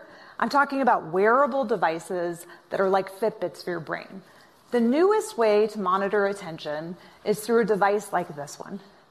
These are ear pods that are launching later this year. These ear pods, much like the video you watched earlier, are ear pods that can pick up brainwave activity and tell whether or not a person is paying attention or their mind is wandering. Okay, well, you might think, fine, but even if we can tell whether a person is paying attention or their mind is wandering, you can't tell what they're paying attention to. You would be wrong. It turns out that you can not only tell whether a person is paying attention or their mind is wandering, but you can discriminate between the kinds of things that they're paying attention to. Whether they're doing something like central tasks, like programming, peripheral tasks, like writing documentation, or unrelated tasks, like surfing social media or online browsing. When you combine brainwave activity together with other forms of software and surveillance technology, the power becomes quite precise. So what do we do with this? What do we do with technology that enables us to monitor brainwave activity for attention? Do we embrace it? Do we resist it? I believe that there is a pathway forward with such technology. We might soon even use the technology to help people wake back up. This is a haptic scarf that MIT Media Lab has developed, which uses brainwave technology in a responsive way to give a person a little buzz, literally, when their mind starts to wander, to help them refocus and hone their attention. I'm giving you the positive use cases because what I don't want the reaction to be is, let's ban this. Maybe. Great. A shock scarf. Fantastic. MIT. Interesting overlap. And of course, the craziest part is that's the positive use. We don't want you to ban it, so we want to show you the good stuff. You know, like the technocratic control structure that we want you to have. Like, my God, that's the positive cell? Now, by the way, here's an interesting overlap. That's her right there you're looking at. This is from 2023. This is from March 26th, yesterday. The professor trying to protect our private thoughts from technology. Is that what you just heard? Does it sound like this is the professor trying? No, this is her giving a speech on not stopping this from happening. And here's the Guardian trying to frame this person as protecting you. This is classic garbage media. Here's the whole thing. If you want to watch it, it's 30 minutes long. It's important. It's well worth watching because it's terrifying. Now here is where this is already happening. Already these steps are already building into this, coming from the vaccination. One of the parts of this from the vaccination overlap, which maybe was the main part of why they wanted this to first be introduced through vaccination, is to justify a digital ID vaccine passport concept.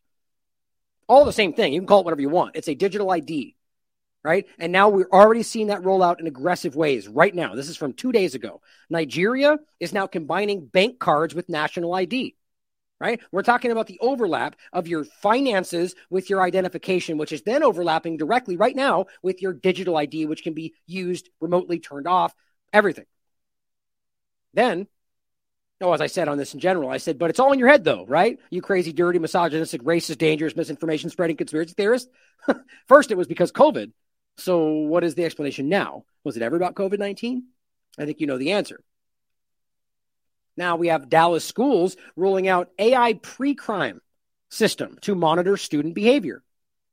It's a real thing. It's on the Ron Paul Institute. The idea about this is just this. The reason it's happening in schools is because people won't push back as much if it's happening on a bunch of kids. In some cases, right? But the point here is that this is about pre-crime, telling us that we're going to monitor you to make sure, and we're going to let you, if you're about to do something wrong, this is just testing it. Okay? This is coming out. Probably, you know what? I would argue this is already rolled out in your life. Now, the way they get you into this is by cutting you off from what you can use right now and justifying the digital currency, which will then be used to push you a digital ID, or maybe the other way around. Who knows?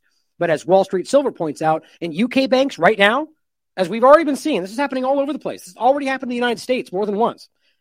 They're making cash withdrawals extremely difficult, acting like you're a criminal. Looking to withdraw cash?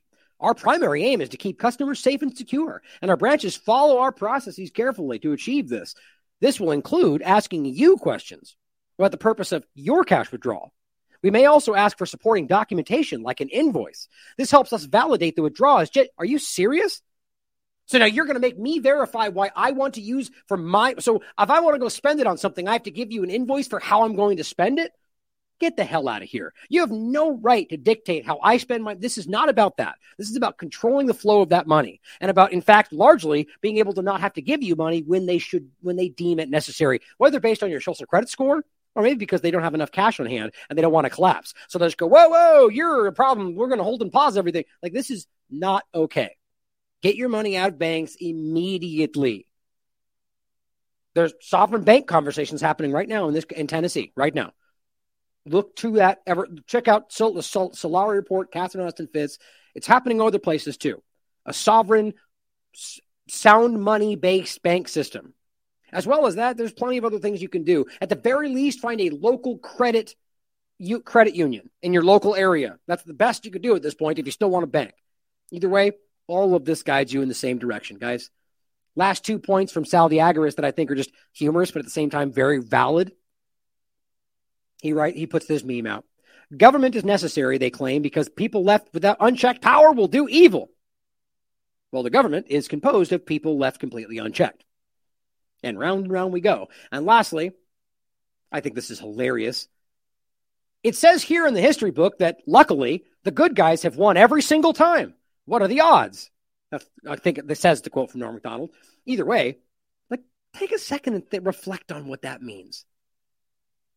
History is written by the winning hand.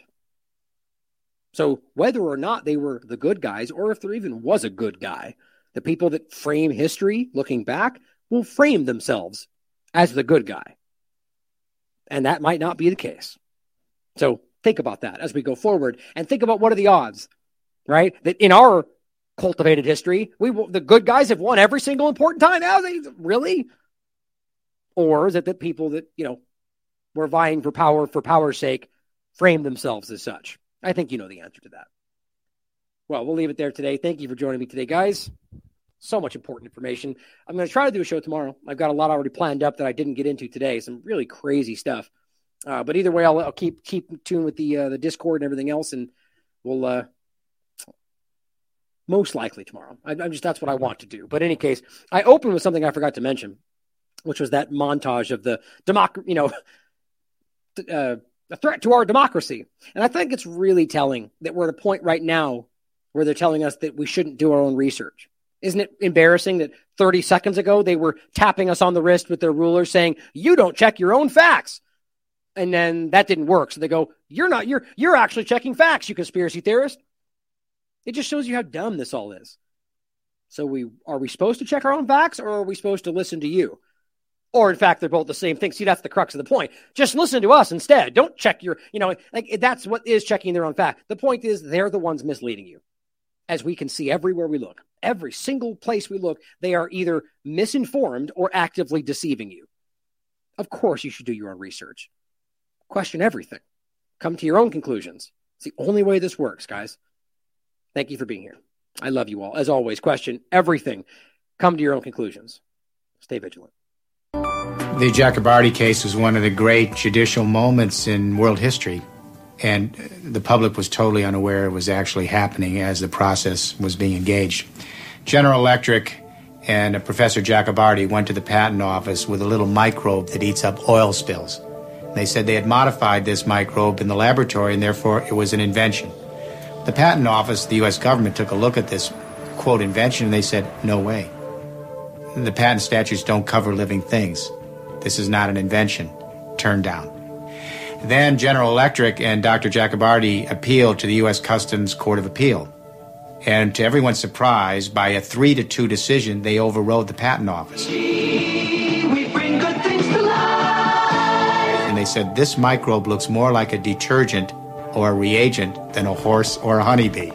I laughed because they didn't understand basic biology. It looked like a chemical to them. Had it had an antenna or eyes or wings or legs, it would never have crossed their table and been patented. Then the patent office appealed.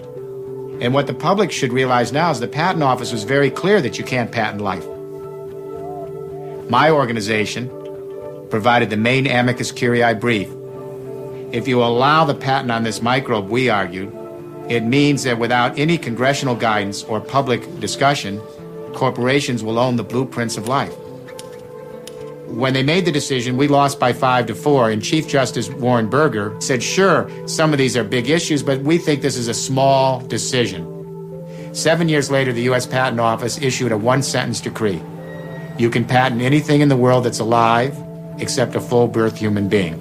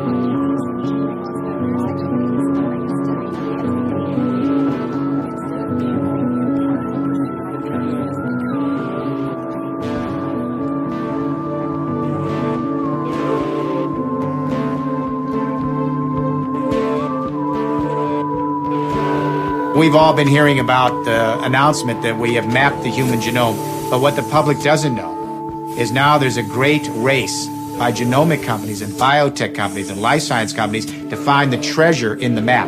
The treasure are the individual genes that make up the blueprint of the human race. Every time they capture a gene and isolate it, these biotech companies claim it as intellectual property. The breast cancer gene, the cystic fibrosis gene, it goes on and on and on. If this goes unchallenged in the world community, within less than 10 years, a handful of global companies will own directly or through license the actual genes that make up the evolution of our species, and they're now beginning to patent the genomes of every other creature on this planet. In the age of biology, the politics is going to sort out between those who believe life first has intrinsic value, and therefore we should choose technologies and commercial venues that honor the intrinsic value. And then we're going to have people who believe, look, life is simply utility. It's commercial fare, and they will line up with the idea to let the marketplace be the ultimate arbiter of all of the age of biology.